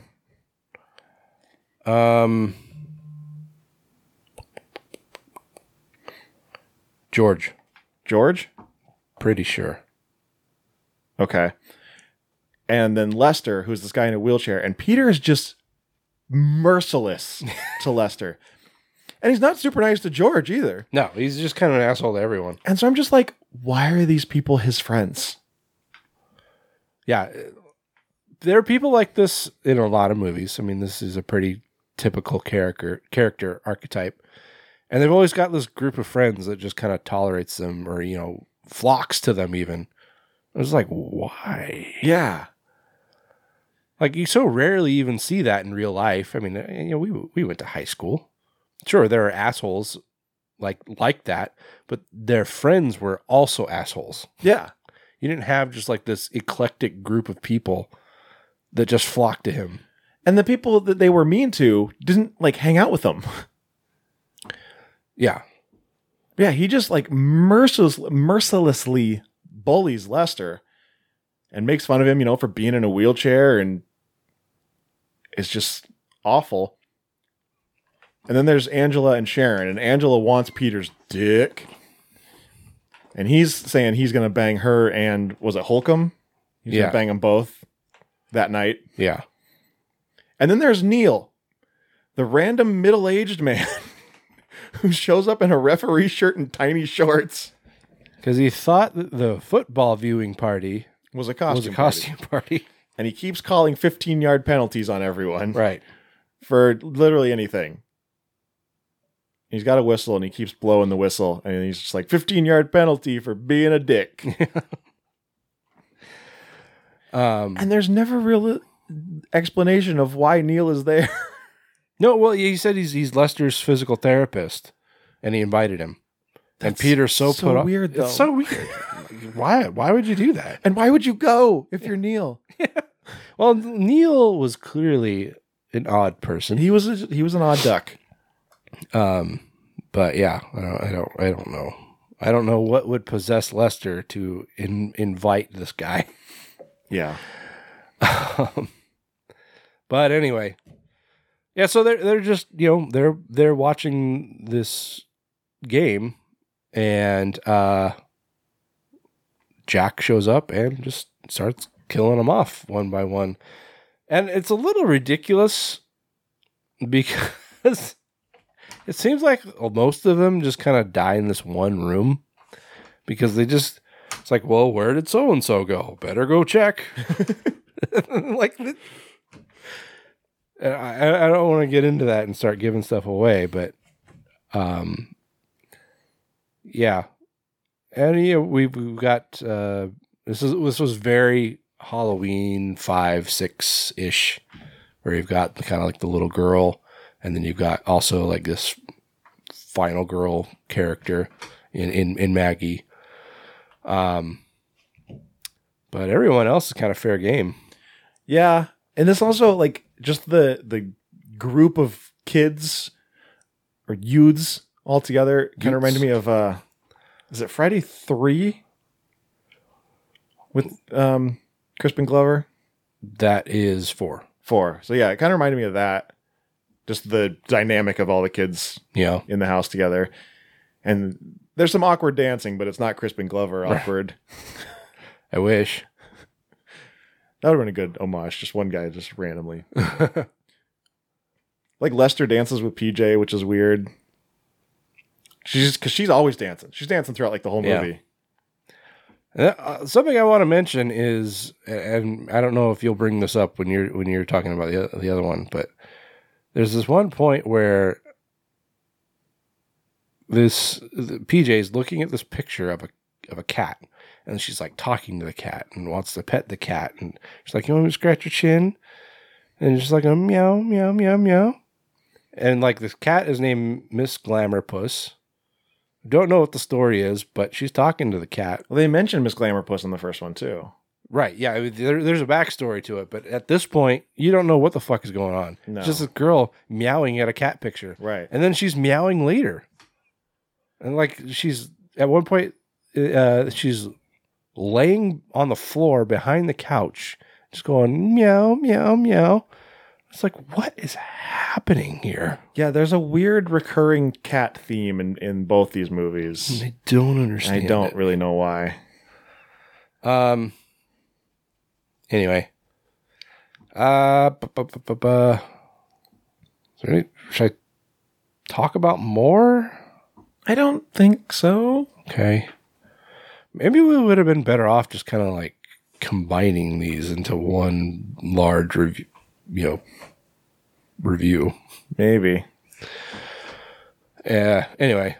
But yeah, I mean, like you were saying, it's very kind of just like one by one, they're getting picked off. And yeah, it's always like, for whatever reason, somebody has to stray from the group. And then. Yeah. It's like, if you ever played a video game, say something like, GoldenEye, like a first person shooter game where, you Toxic Commando. Sure. Where you run around and you get get a bunch of guards like riled up and they start running after you and you have them run after you into this tiny room where there's one way in, one way out. And you just pick them off. You just pick them off as they enter in through the door. It's kind of that kind of situation. Kind of, yeah. And that's how like a lot of the people in this movie die. Yeah. And I mean, 90% of this movie takes place in this house. Yeah. I'm trying to think if there's any other important characters in this. Also, this house looks a lot like the Myers house. Yeah, it does. And actually, I'd even argue that the house in the first one looks even more like the Myers house. Maybe that's what I'm thinking. Okay. Because these houses, like Maggie's house and Peter's house, are very rural. They're like on farmland or whatever. Right. Yeah.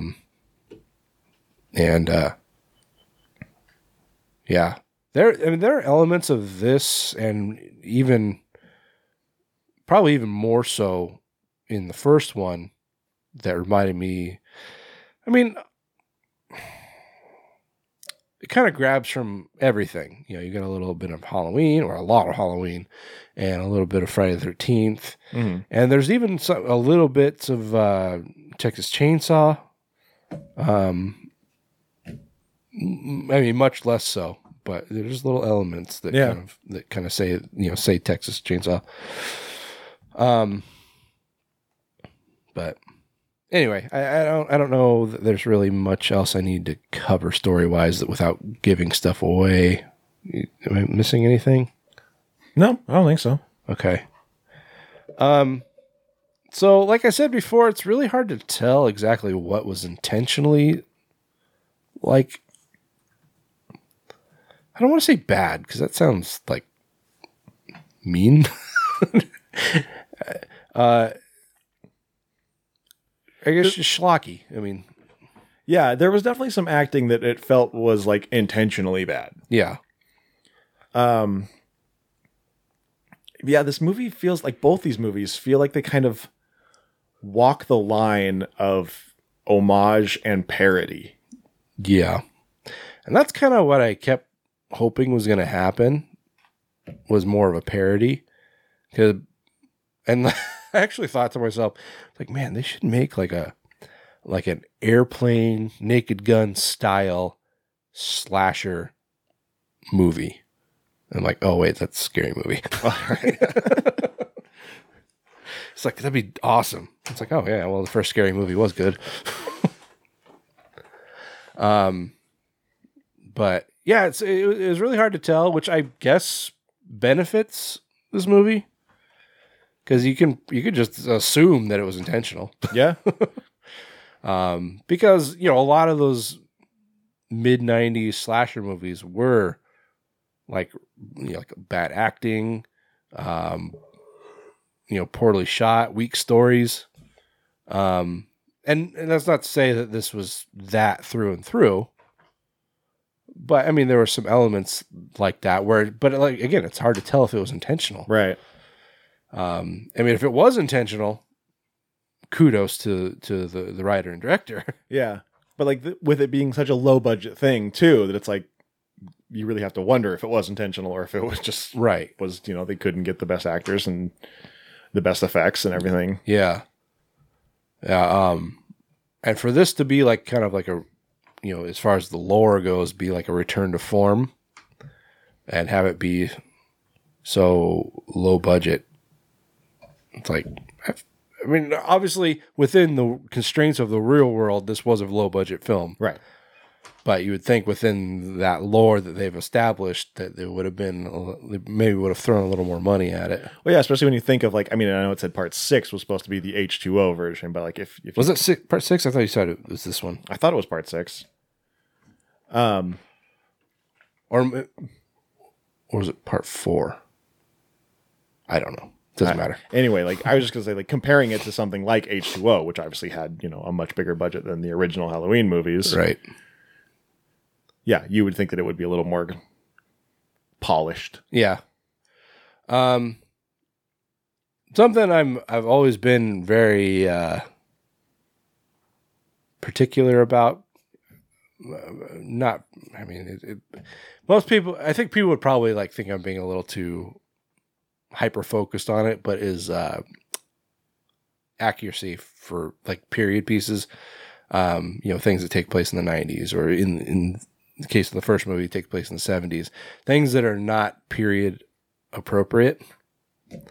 And so it's just like I dial in on those things and I can't let them go.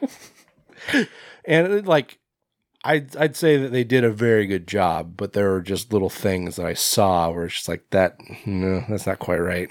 Well, sometimes too, like nothing specific to either one of these movies, but just in general, sometimes, someone might look at, let's just say, like a Macintosh computer, and they might say they're making a movie, and I don't know what year Macintosh computers came out. Let's just say they came out in 83. Okay. And someone is making a movie that takes place in 83, and they look and they're like, oh, yes, Macintosh computers existed in 83, so we can put it in this movie. The thing is, people that owned a Macintosh computer in 1983 were millionaires. Yeah, they had lots of money. Because those things cost a ton of money. Yeah. And so it's like you just have someone like doing their homework or playing a game or something, you know, on a Macintosh computer. It's like you're technically accurate, but that person would not have that computer. Right.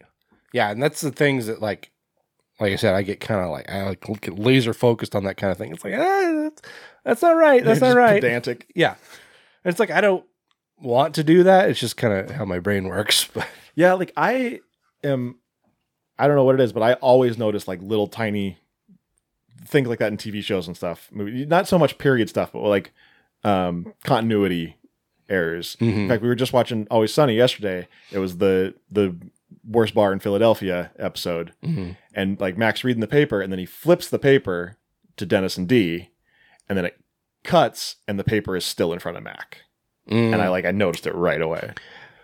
I've also been watching Always Sunny, and I've noticed a few of those. Mostly like way people are standing.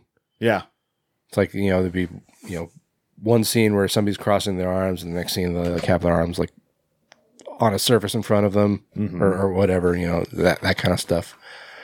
But yeah, I mean, because this one you were saying there was this CD player in the car, right? That's the one, which is not unheard of.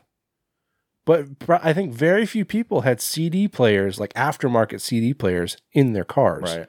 Especially a girl in, it was Maggie's car, in her early to mid 20s, maybe. I mean, like, there's probably guys, or not guys, but people older than her that have, like, well-paying careers that probably had. And, like, I don't think this CD deck would be time appropriate either. They look like something more that came out closer to like the year 2000.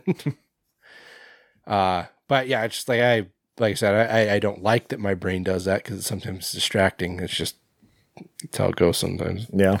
But in the first movie, it's so funny. I'm talking about the first movie that we haven't even talked about yet. But let's just stick with technology. There was a point where a girl starts listening to a Walkman, and I think it was an actual like Sony Walkman, and it looked like it was probably period appropriate, within give or take a few years, because it was 79, and we were just doing some research earlier. Like Sony Walkman came out in 1979, but like you said, not everybody. It's not something that everybody just had, right? It's like, I don't know what the retail price for a Sony Walkman was in 79, but like I can tell you Sony Walkmans in like the mid 90s were still fairly expensive. So it looks like the first series of Sony Walkman that came out, which came out on July 1st, 1979, which if this movie was filmed in 78, as the lore said, then it would not be period appropriate. But they cost $150. Yeah. And I'm going to guess that, and like the Sony, or this Walkman didn't look new either. Yeah. And so, yeah, just things like that. And then like there's a waitress who has, tattoos up and down her arm. And she has like a dermal piercing. I'm fairly sure that's what I was seeing. It was a dermal piercing like on her wrist. It looked like it might have been a bracelet, but I can't be sure either way. I thought maybe it was a bracelet, but it looked like it was staying a little too static, like staying in place a little too much. But and then you say you saw some like a man, I think you said, with a nose ring. It was the assistant at. Oh no, I guess that was in the first movie. Yeah, it was in the first movie. It was the assistant at the execution had a nose ring. Oh really? Yeah. Yeah, it's like. Those are things that I appreciate the effort that people put into making things, like making period pieces, set dressing and making sure everything is period appropriate. Like I said, give or take with a few years. Mm-hmm. Not everybody analyzes it like maybe you and I do. People just kind of say, oh, yeah, that's 80s stuff. Right, yeah. Or that's 90s stuff, But stuff like things with actors, like you know, okay, like let's take this actress that was playing the waitress. She has tattoos, and let's just say, for argument's sake, she has the dermal piercing, am I saying dermal, right, or surface piercing, or yeah, either one. It's been so. It's so funny. When I was in like my early 20s, I was so familiar with that stuff, the whole piercing and tattoo world. You know, I was so kind of into it, and now I can't remember shit. Anyway, so let's just say she had those things, for argument's sake.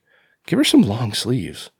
Yeah, because like I was telling you, like obviously I wasn't there, but just what I kind of know about like tattoo culture, like a lot of people didn't just walk around with sleeves of tattoos, especially women in the 70s. Like if you were a woman with a lot of tattoos in the 70s, you were probably a biker, or you know, like a biker girl. I just don't think it was a very common thing for some small town waitress to have a bunch of tattoos on her arms. Yeah. So it's things like that. And like the guy with the nose ring, take your fucking nose ring out. Right. It's like both of us. Like in the 70s, sure, I could see dudes with nose rings, the hippie guys and stuff. But this was like a guy who worked for a prison. Yeah. And it's like us with, you know, when we were in They Reach. You know, that takes place in 79.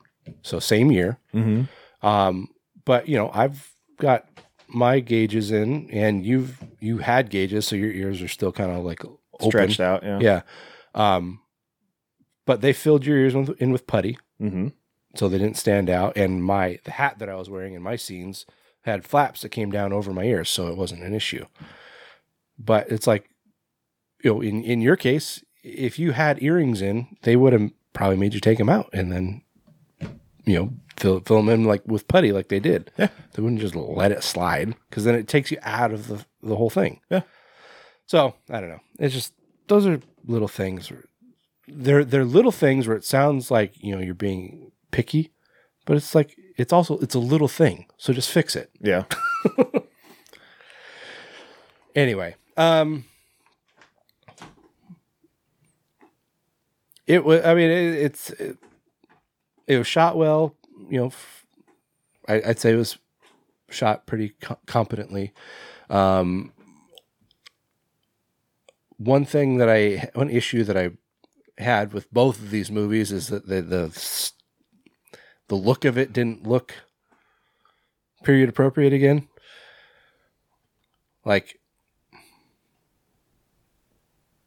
they made a pretty good attempt, I think, in the first movie to make it look kind of grainy, like it was shot on like old film. But I feel like there was very little attempt to make the second one, or make part 5, look like it was a 90s film. So, you know, you think about watching it like on a VHS. Yeah. To kind of degrade the quality, because it still looked like it was shot on high def. Right. So, but,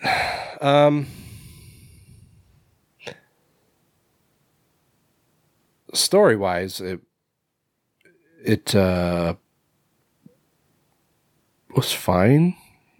Yeah, I mean, there's not much of a story to it, but there wasn't much of a story to those movies, like the Halloween movies and the Friday the 13th movies. There really wasn't. Like, yeah, it was, you know, mainly focused on the killer killing, and that's what this one was. I thought this fit very well with the movies that it was paying homage to. Right. I was going to say lampooning, but I don't think it was. It wasn't fully lampooning anything. So you lampooning me, meat drapes?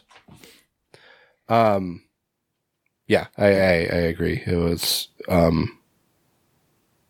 It seems like, from what I can tell, what they were going for in this movie, it seems like they pretty well like achieved it. I think so. Yeah, I mean, aside from just like the looks of it and like making sure that things are more period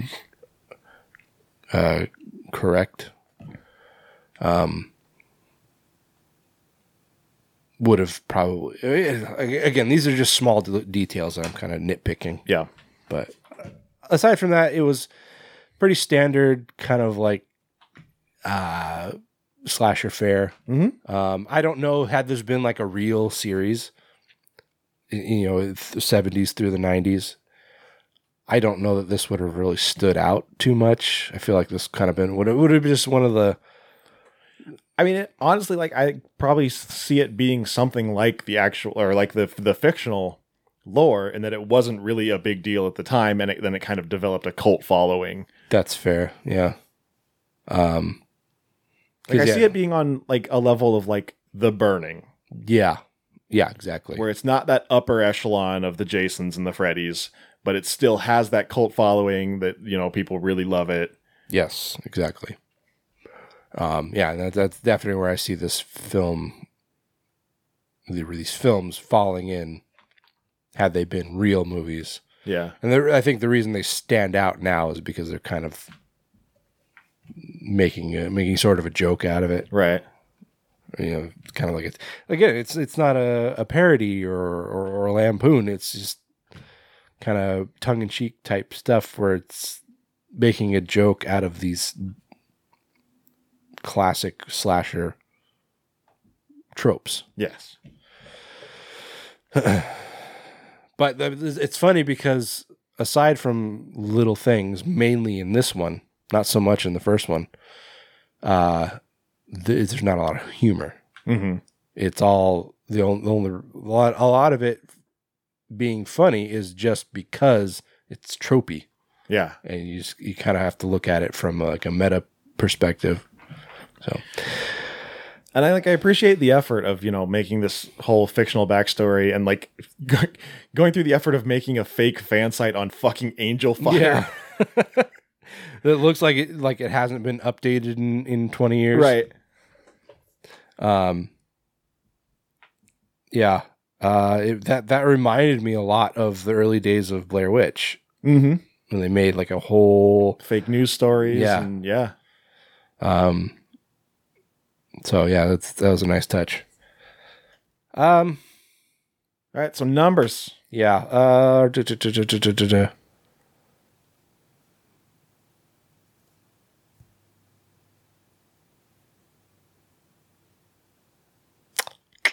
I'm trying to find a kind of middle ground because it's like, yeah, the story could have the story itself didn't do much for me. Yeah. But I'm thinking about like the quality of the film, you know, the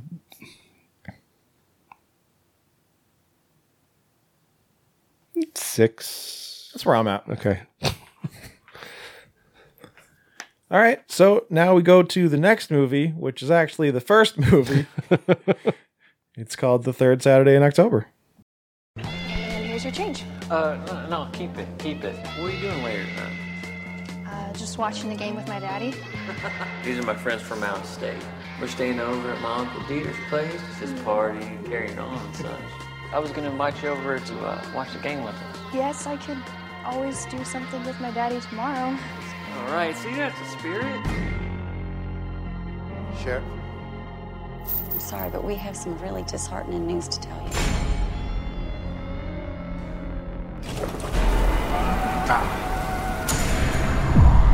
He stole that hearse that they were carrying his body in, and he took off in it. Y'all seriously expect me to believe that old Jackarai Hardy took a ride on the Yellow Mama, dusted himself off, and walked right out of his own damn grave? Damn it, Sheriff. This is the real deal. Unexplainable things happen in this house. Unexplainable things to which you will become accustomed if you stay here long enough. No, come on, Deeds, hang out. It's a party. You and this town is lining up for a third Saturday in October swallow. You want to take a little walk? There's a nice little path out back. Thought I was here to watch the game. This party is a drag. Where the hell is everybody?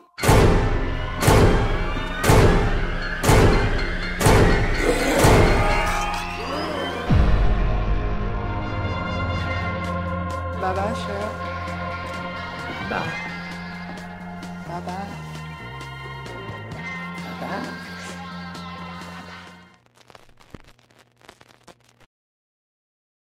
All right. So the third Saturday in October, part 1, I guess you could say. Right off, like, you think that this is going to be your backstory. You're going to get your origin story of Jack Harding. And you don't. Like, the movie starts off right away with it's the night of his execution. Yeah.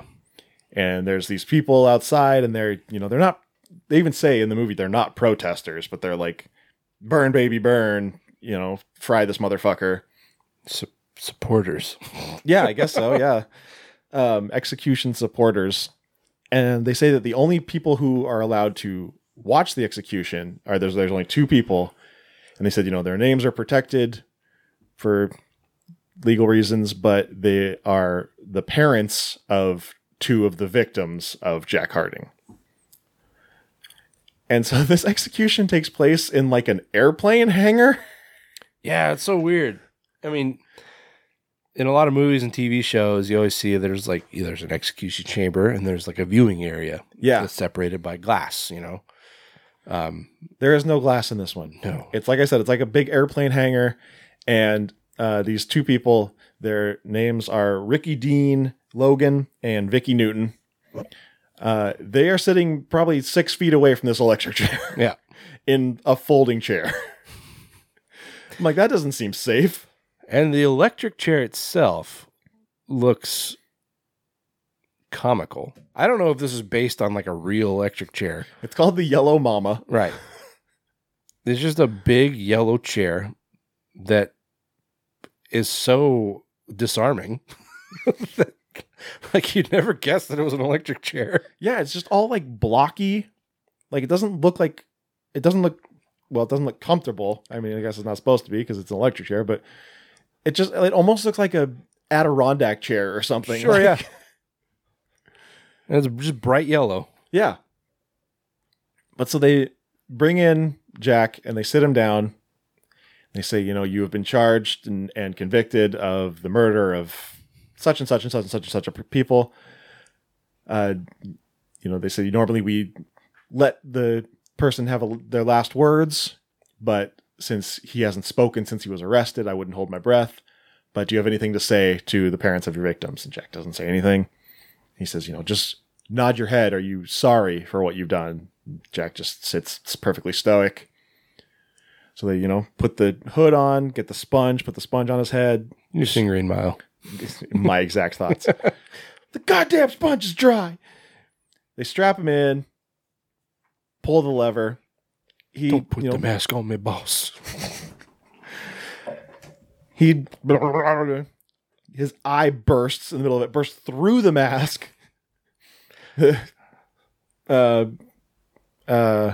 What's he called? Not an undertaker. The executioner. He's like, he starts gagging. We're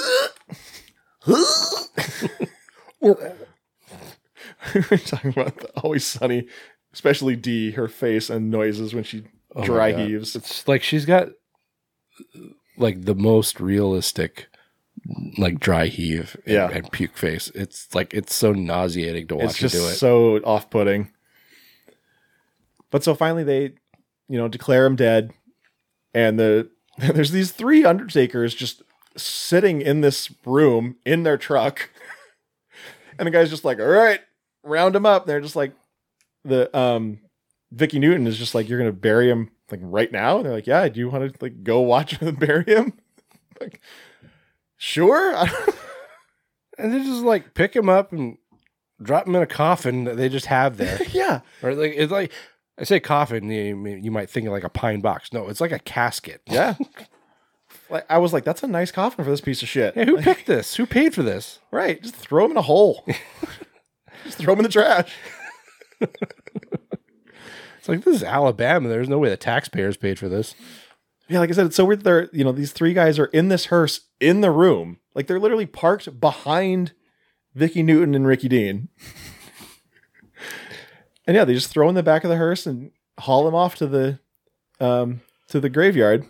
And Ricky Dean is just like, I know something's not right about that guy. He's not a man.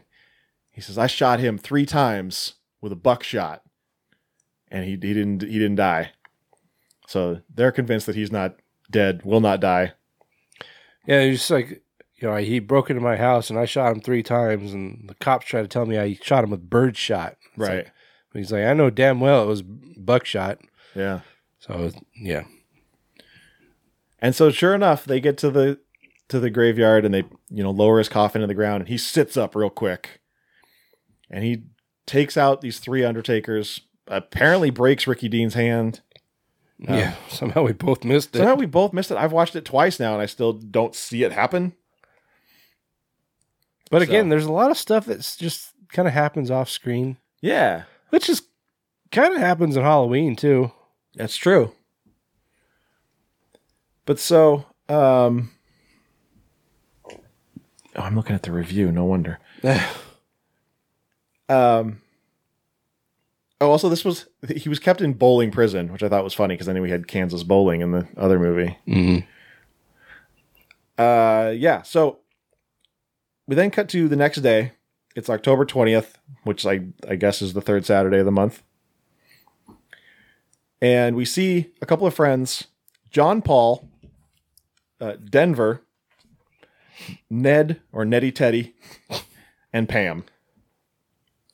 And they have shown up to Hackleburg from out of town somewhere. And they go to this, what was it called? Bronco Burgers. Yeah. And I guess, forgot to mention, before this, we were introduced to Lou Temple from The Walking Dead, who plays Barry Hill, as well as his daughter, Heather. And they were playing Yahtzee. This was the night before. Right. And so Heather works at this Bronco Burger. And so John Paul and his friends show up, and John Paul is immediately enamored with Heather. And so he decides to ask her to come watch the game, the big game, at his Uncle Dieter's house. Dieter? Uncle Milton Dieter. Dieter from Sprockets. Who's this, septuagenarian man with a 25-year-old girlfriend. And he is a weirdo. He comes out to watch the game in a cloak, a big Dracula cloak and cape that says Alabama Mobile Seahawks or something on the back. Yeah. And I think he says he's Count Wardam Seahawk or something. Well, the first time we see him, he comes walking out of a back room with him and his girlfriend. And he's wearing nothing but tighty whities. Right. And everybody's like, "What the hell are you doing?" It's like, "We're going skinny dipping." And then he puts on a hat. Right. Like a newsy hat. Like, what's with the hat? I don't want to get sunburned. It's like, I feel that, brother. Gotta wear a hat. Gotta wear a hat. Yeah, so we see this big black hearse pull up to this house. We see Jack kill the people in the house. These 2 Girl Scouts come to the house, and one of them gets scalped by Jack. He just picks her up by the head. He palms her head like a basketball and just lifts her off the ground, and then rips out part of her hair as she falls down. There's no explaining this. And Jack and why he is like this. There's nothing.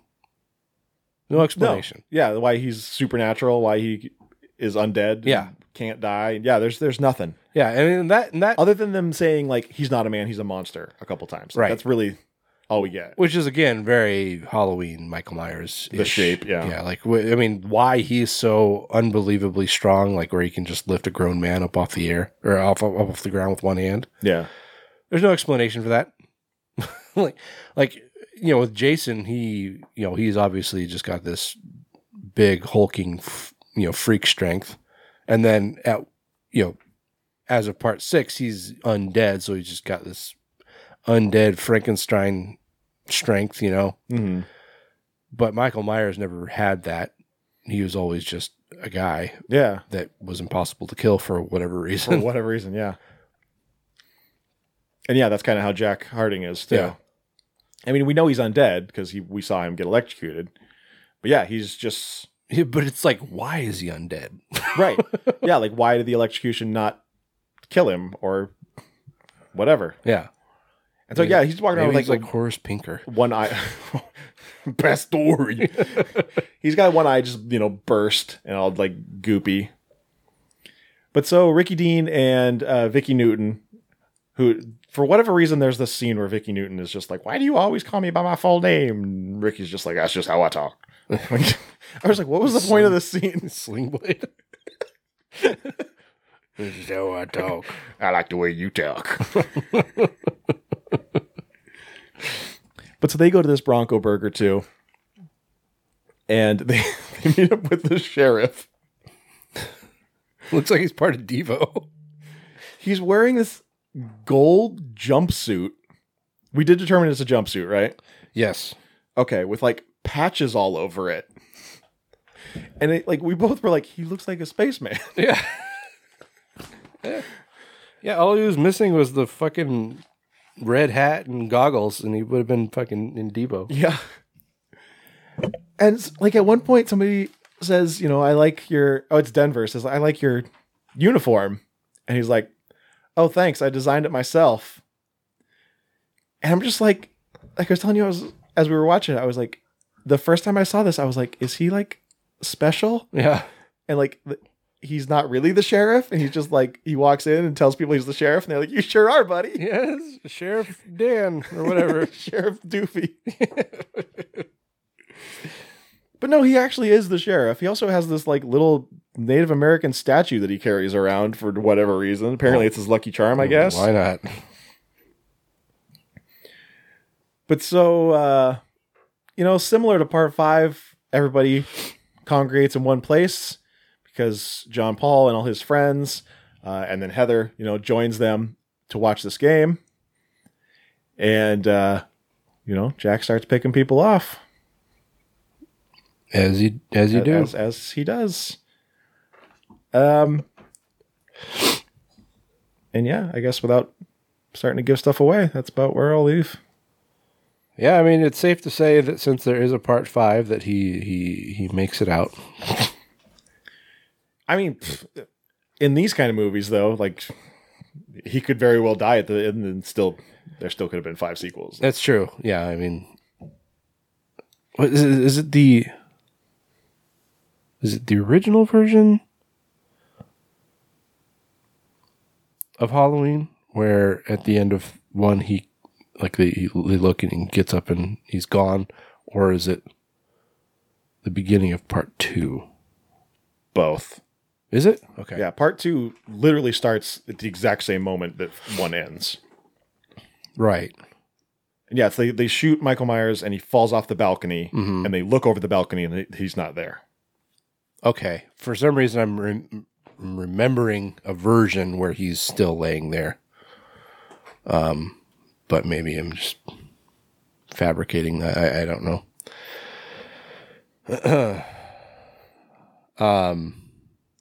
This one's a little bit slower. Yeah. But it's definitely fitting with the era that it takes place in. Right. Yeah. It's funny that these were made, like, I don't know if they were made back to back or what they came out at the exact same time. So I don't know if they were filmed at the same time. Yeah. Or what, but, yeah, it's funny to think about like the movies, especially like Halloween, the pacing is very similar. And then watching part 5, the pacing is more similar to the ones that came out in the 90s. Yeah. So yeah, they nailed that aspect of it. Yeah. This is very clearly, this is Jay Burleson, the writer and director of both movies. It's very clear that he is a slasher fan. Yeah. I mean, like a devout fan. Because, we recognize our own. But yeah, the meticulousness that he put forth into creating 2 films in the same series that were not shot in the eras that they're supposed to have taken place in, and have them both be such different films because they're following styles of different eras. Yeah. And that's very well done. Mm-hmm. Yeah. So, I mean, kudos to him for pulling that off as well as he did. And like watching this too, like you can, because it's so funny that the idea of this movie is that it's supposed to be a cash in on Halloween. Right. And as you watch it, you can see the similarities. Mm-hmm. Like Ricky Dean and Vicki Newton are clearly playing that Dr. Loomis role. Yeah. And then, you've got Dr. Loomis / Sheriff, I can't remember his name in Halloween 2, I should say. Sheriff Brackett. There you go. And then you've got Heather is kind of playing Chief Brackett. I think he's sheriff at first, and then he becomes chief later. Okay. Heather is kind of playing that final girl, Jamie Lee Curtis role. Kind of. Yeah. So, yeah, like you can see the similarities in what, if this was a real movie that came out in 79 as a cash in to Halloween, you can see where the filmmakers took inspiration, let's say. Right. And yeah, like maybe it was the house in this one, but the house looks a lot like the Myers house. Yeah. Which, I mean, had to be intentional. Oh, I'm sure. I wonder, like, if he, like, sought out, like, no, that house doesn't look enough like the Myers house. Like, we need... Yeah, it's like it looked a lot like it without being exactly like it. Right. Like, it didn't have the porch, like, the whole front deck thing. So, I mean, there wasn't that, but... Also, the music, too, is very derivative. Yeah. But again... there were points where I was just like, wait, is this actually, like, the same song? Like, this sounds a lot like the Halloween. Yeah. It's not like, the direct theme or anything, but, like, the other, kind of ancillary... Incidental. Yeah, like, the da-da-da kind of ones. Yeah, yeah. Yeah, and like, both of these movies had period-appropriate incidental music, yeah. Yep. A little Haunting a Hill House homage thrown in here. Yeah. In that, like I said, Barry and Heather's last name is Hill, and they have a sign on their door that says, or not, in their yard that says Hill House. Right. So that's super covert. I feel like that was a thing that was used in a lot of horror movies. Just it being, a Poe reference. A lot of horror movies, I think, used Hill House, throughout the years. So, it was probably a more typical thing, back in the 70s and 80s and maybe even 90s. Yeah. To use that as the name of some haunted place, that you don't go to. Well, also, like, in Halloween, they always refer to it as the Myers house. Yeah. So, like, there's, just having the surname House was probably an homage to Halloween as well. Sure, yeah. So this one was, I don't think, as good. But I think it was still very good. Yeah. I think I'd probably put it pretty on par. Yeah, I mean, it's not a huge difference to me. Like I said, this one is a little slower. Doesn't have as much just kind of not non-stop killing, because that's part 5 didn't have non-stop killing either, but just it was kind of just the pacing was more spread out. Mm-hmm. I think the body count is lower. I think there's much less blood too. Yeah. So aside from the blood spurts from like when people get shot or whatever, but there's not a lot of like overt gore. Very similar again to the Halloween series. Mm-hmm. Whereas, the first one, there was none. Although you did see someone get their face peeled off. It's true. That was out of, that was against the grain, I would say. Yeah. Someone also gets a chainsaw to the face. I forgot about that. Well, kind of backtrack. Rip, zip, zip. But I mean, if I could turn back time. I think there was significantly less than there was. Well, yeah, in like I part said, I 5. think there's just a smaller body count.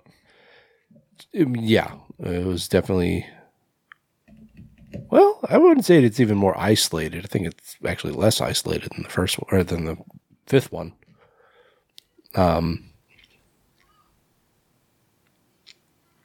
But yeah, I guess overall, probably fewer people. I think so. I mean, I don't want to go through and count everyone, but the end is like so derivative of Halloween. Yeah, definitely. So I guess you can kind of figure out how it ends. Yeah. Yeah, I mean, it's so easy to pinpoint this one as being like, okay, this is definitely heavily inspired by whole Halloween. But whereas again, like that's when you go to the the kayfabe background. Yeah. That's the idea. Yeah, is it supposed to be a cheap cash in on Halloween's fame? Yeah, and it actually says as much. And so when I'm saying it's derivative, it's not necessarily meant as an insult. Yeah. No, like it says as much as we mentioned, you're supposed to watch part 5 first, and there's like there's like a disclaimer, a roll at the beginning. Yeah, it says, it goes in explaining the history of the third Saturday in October series. It says the first one. God, I can't remember exactly what it says about the first one, but it says this is not that one. This is actually the 4th sequel in the series. But what I'm saying about how the first one is very inspired, intentionally derivative of Halloween. The fifth one, I can't really like specify a particular series that it is akin to. Yeah, like I said, there's kind of flashes of Friday the 13th 4, like I said, and then like you said, Halloween 4. So there's kind of there's like little bits and pieces. Yeah, it's definitely more of a mishmash. But yeah, it doesn't feel like it's a copy of something else. Yeah, and I mean, this one would have come out, or in the kayfabe, this one would have come out the same year as the first Friday the 13th and The Burning. Those all came out in 1980. All took place in 1979. Yep. So there, I guess Halloween was kind of like the archetype. Like that's what you built off of, Yeah. Whereas in the 90s, there was a lot more to build on. There's more things to take from. Yeah.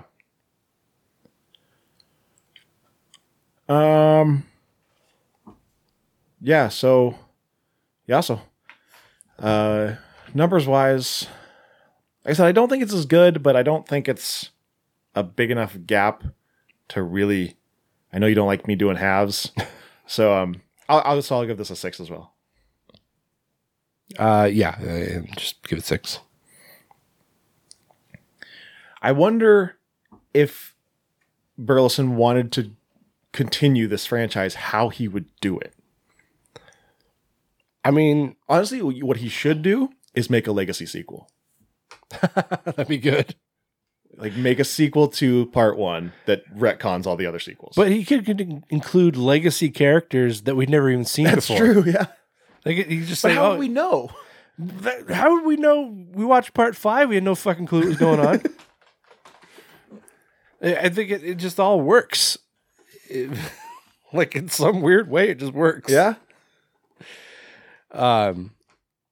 But no, this is very creative. I feel like I've seen something like this before, where it's like, okay, you watch the sequel, or you watch the sequel even though the original doesn't actually exist or whatever.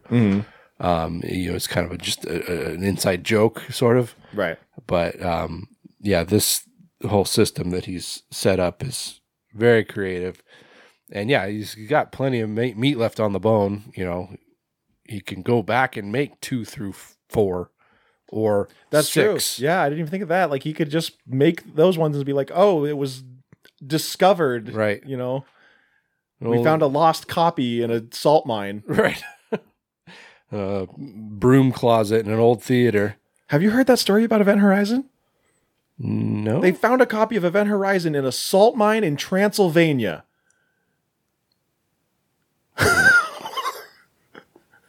Okay. That's weird. Like, that's why there's no director's cut, is because there's this shit was just like lost literally all over the world. You know what? I think I've heard that before, that, yeah, the film was just, post-production was just a mess. Yeah. It's so weird. Yeah, I don't know why it was in a salt mine, but apparently it was like destroyed because, salt. Yeah. And in Transylvania, of all places. What the fuck? Yeah, I would be game to watch more of these. Totally. And I feel like they have the potential to get better because, I mean, Burleson and his crew can, like anyone, learn from their mistakes, but also, find new ways to be creative in the way they've been with these ones. Mm-hmm. Yeah, and I think a legacy sequel would be funny because you could make one in the modern day with this, these throwback characters that we've never seen before. Right. And like throwback references to like the cheerleading camp or something. Yeah. It's like, okay, yeah, sure. All right. Well, that's that, guys. These are available to rent on pretty much every platform, I think. Yeah, I rented them on Google. I rented on Amazon, so at least those two. those two. I don't know. I'd say they're more pricey than I was expecting, but maybe I'm just cheap. They're like $7. $6.99, yeah. Yeah. But anyway, go check them out. Anything else? That's going to do it for us. All right. Well, that's the end of the show, guys. Hope you had fun. We, I think, kept this under 3 hours. Hey, but, you're welcome. Just barely. We got to keep rolling. We ain't done yet. Yeah, so we'll be back here in a couple weeks with a brand new episode. Yep. And I think we're going to be talking about some things that you helped us pick, right? That's right. It's the Final Fear Finals. It's say that 5 times fast. No. It's from I guess from the East bracket. From 1980.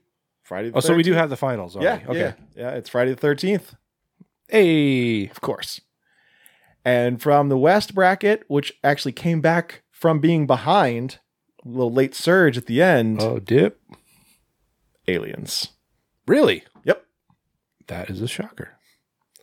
Also, I could have sworn we'd done this on the show before. Aliens? Aliens, yeah. We did Alien. Did we? Yeah. I don't remember that. We did Alien and Alien Resurrection. The fourth one? We did it coupled with one of the newer ones. Huh. But we have not done Aliens. Okay, well, I mean, that's the best one in the series, but we'll get into that. Obviously. Cool. So look out for that, guys. It should be fun. We haven't... Friday the 13th seems like one of those ones that we would have done already. We've done 6, and we've done 3. So we haven't even done like 4. I don't know what we're doing. We haven't done Halloween movies either. We're just fucking around. I mean, we've done... What? We did Halloween... We've done 3. We did 3. We did all 3 of the new ones. Yeah. Have we done the remake, like Rob Zombies? Yes. Have we? I think. Okay. But yeah, we just haven't even touched the series. And we've done so many Halloween episodes at this point. We've never once done Halloween. Seriously, what are we doing? Maybe we're like, oh, here's this indie movie from Kansas that costs $450. Let's put that on for the Halloween episode because one scene there's kids trick-or-treating. Yeah, that makes sense. Let's not do fucking Halloween from 1979.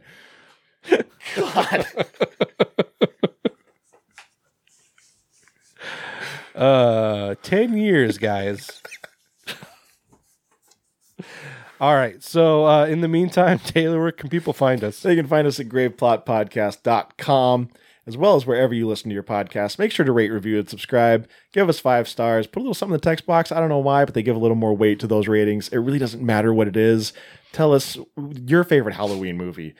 Tell us why we're stupid because we haven't reviewed Halloween already. Yeah, tell us your favorite kind of salad dressing. It doesn't matter.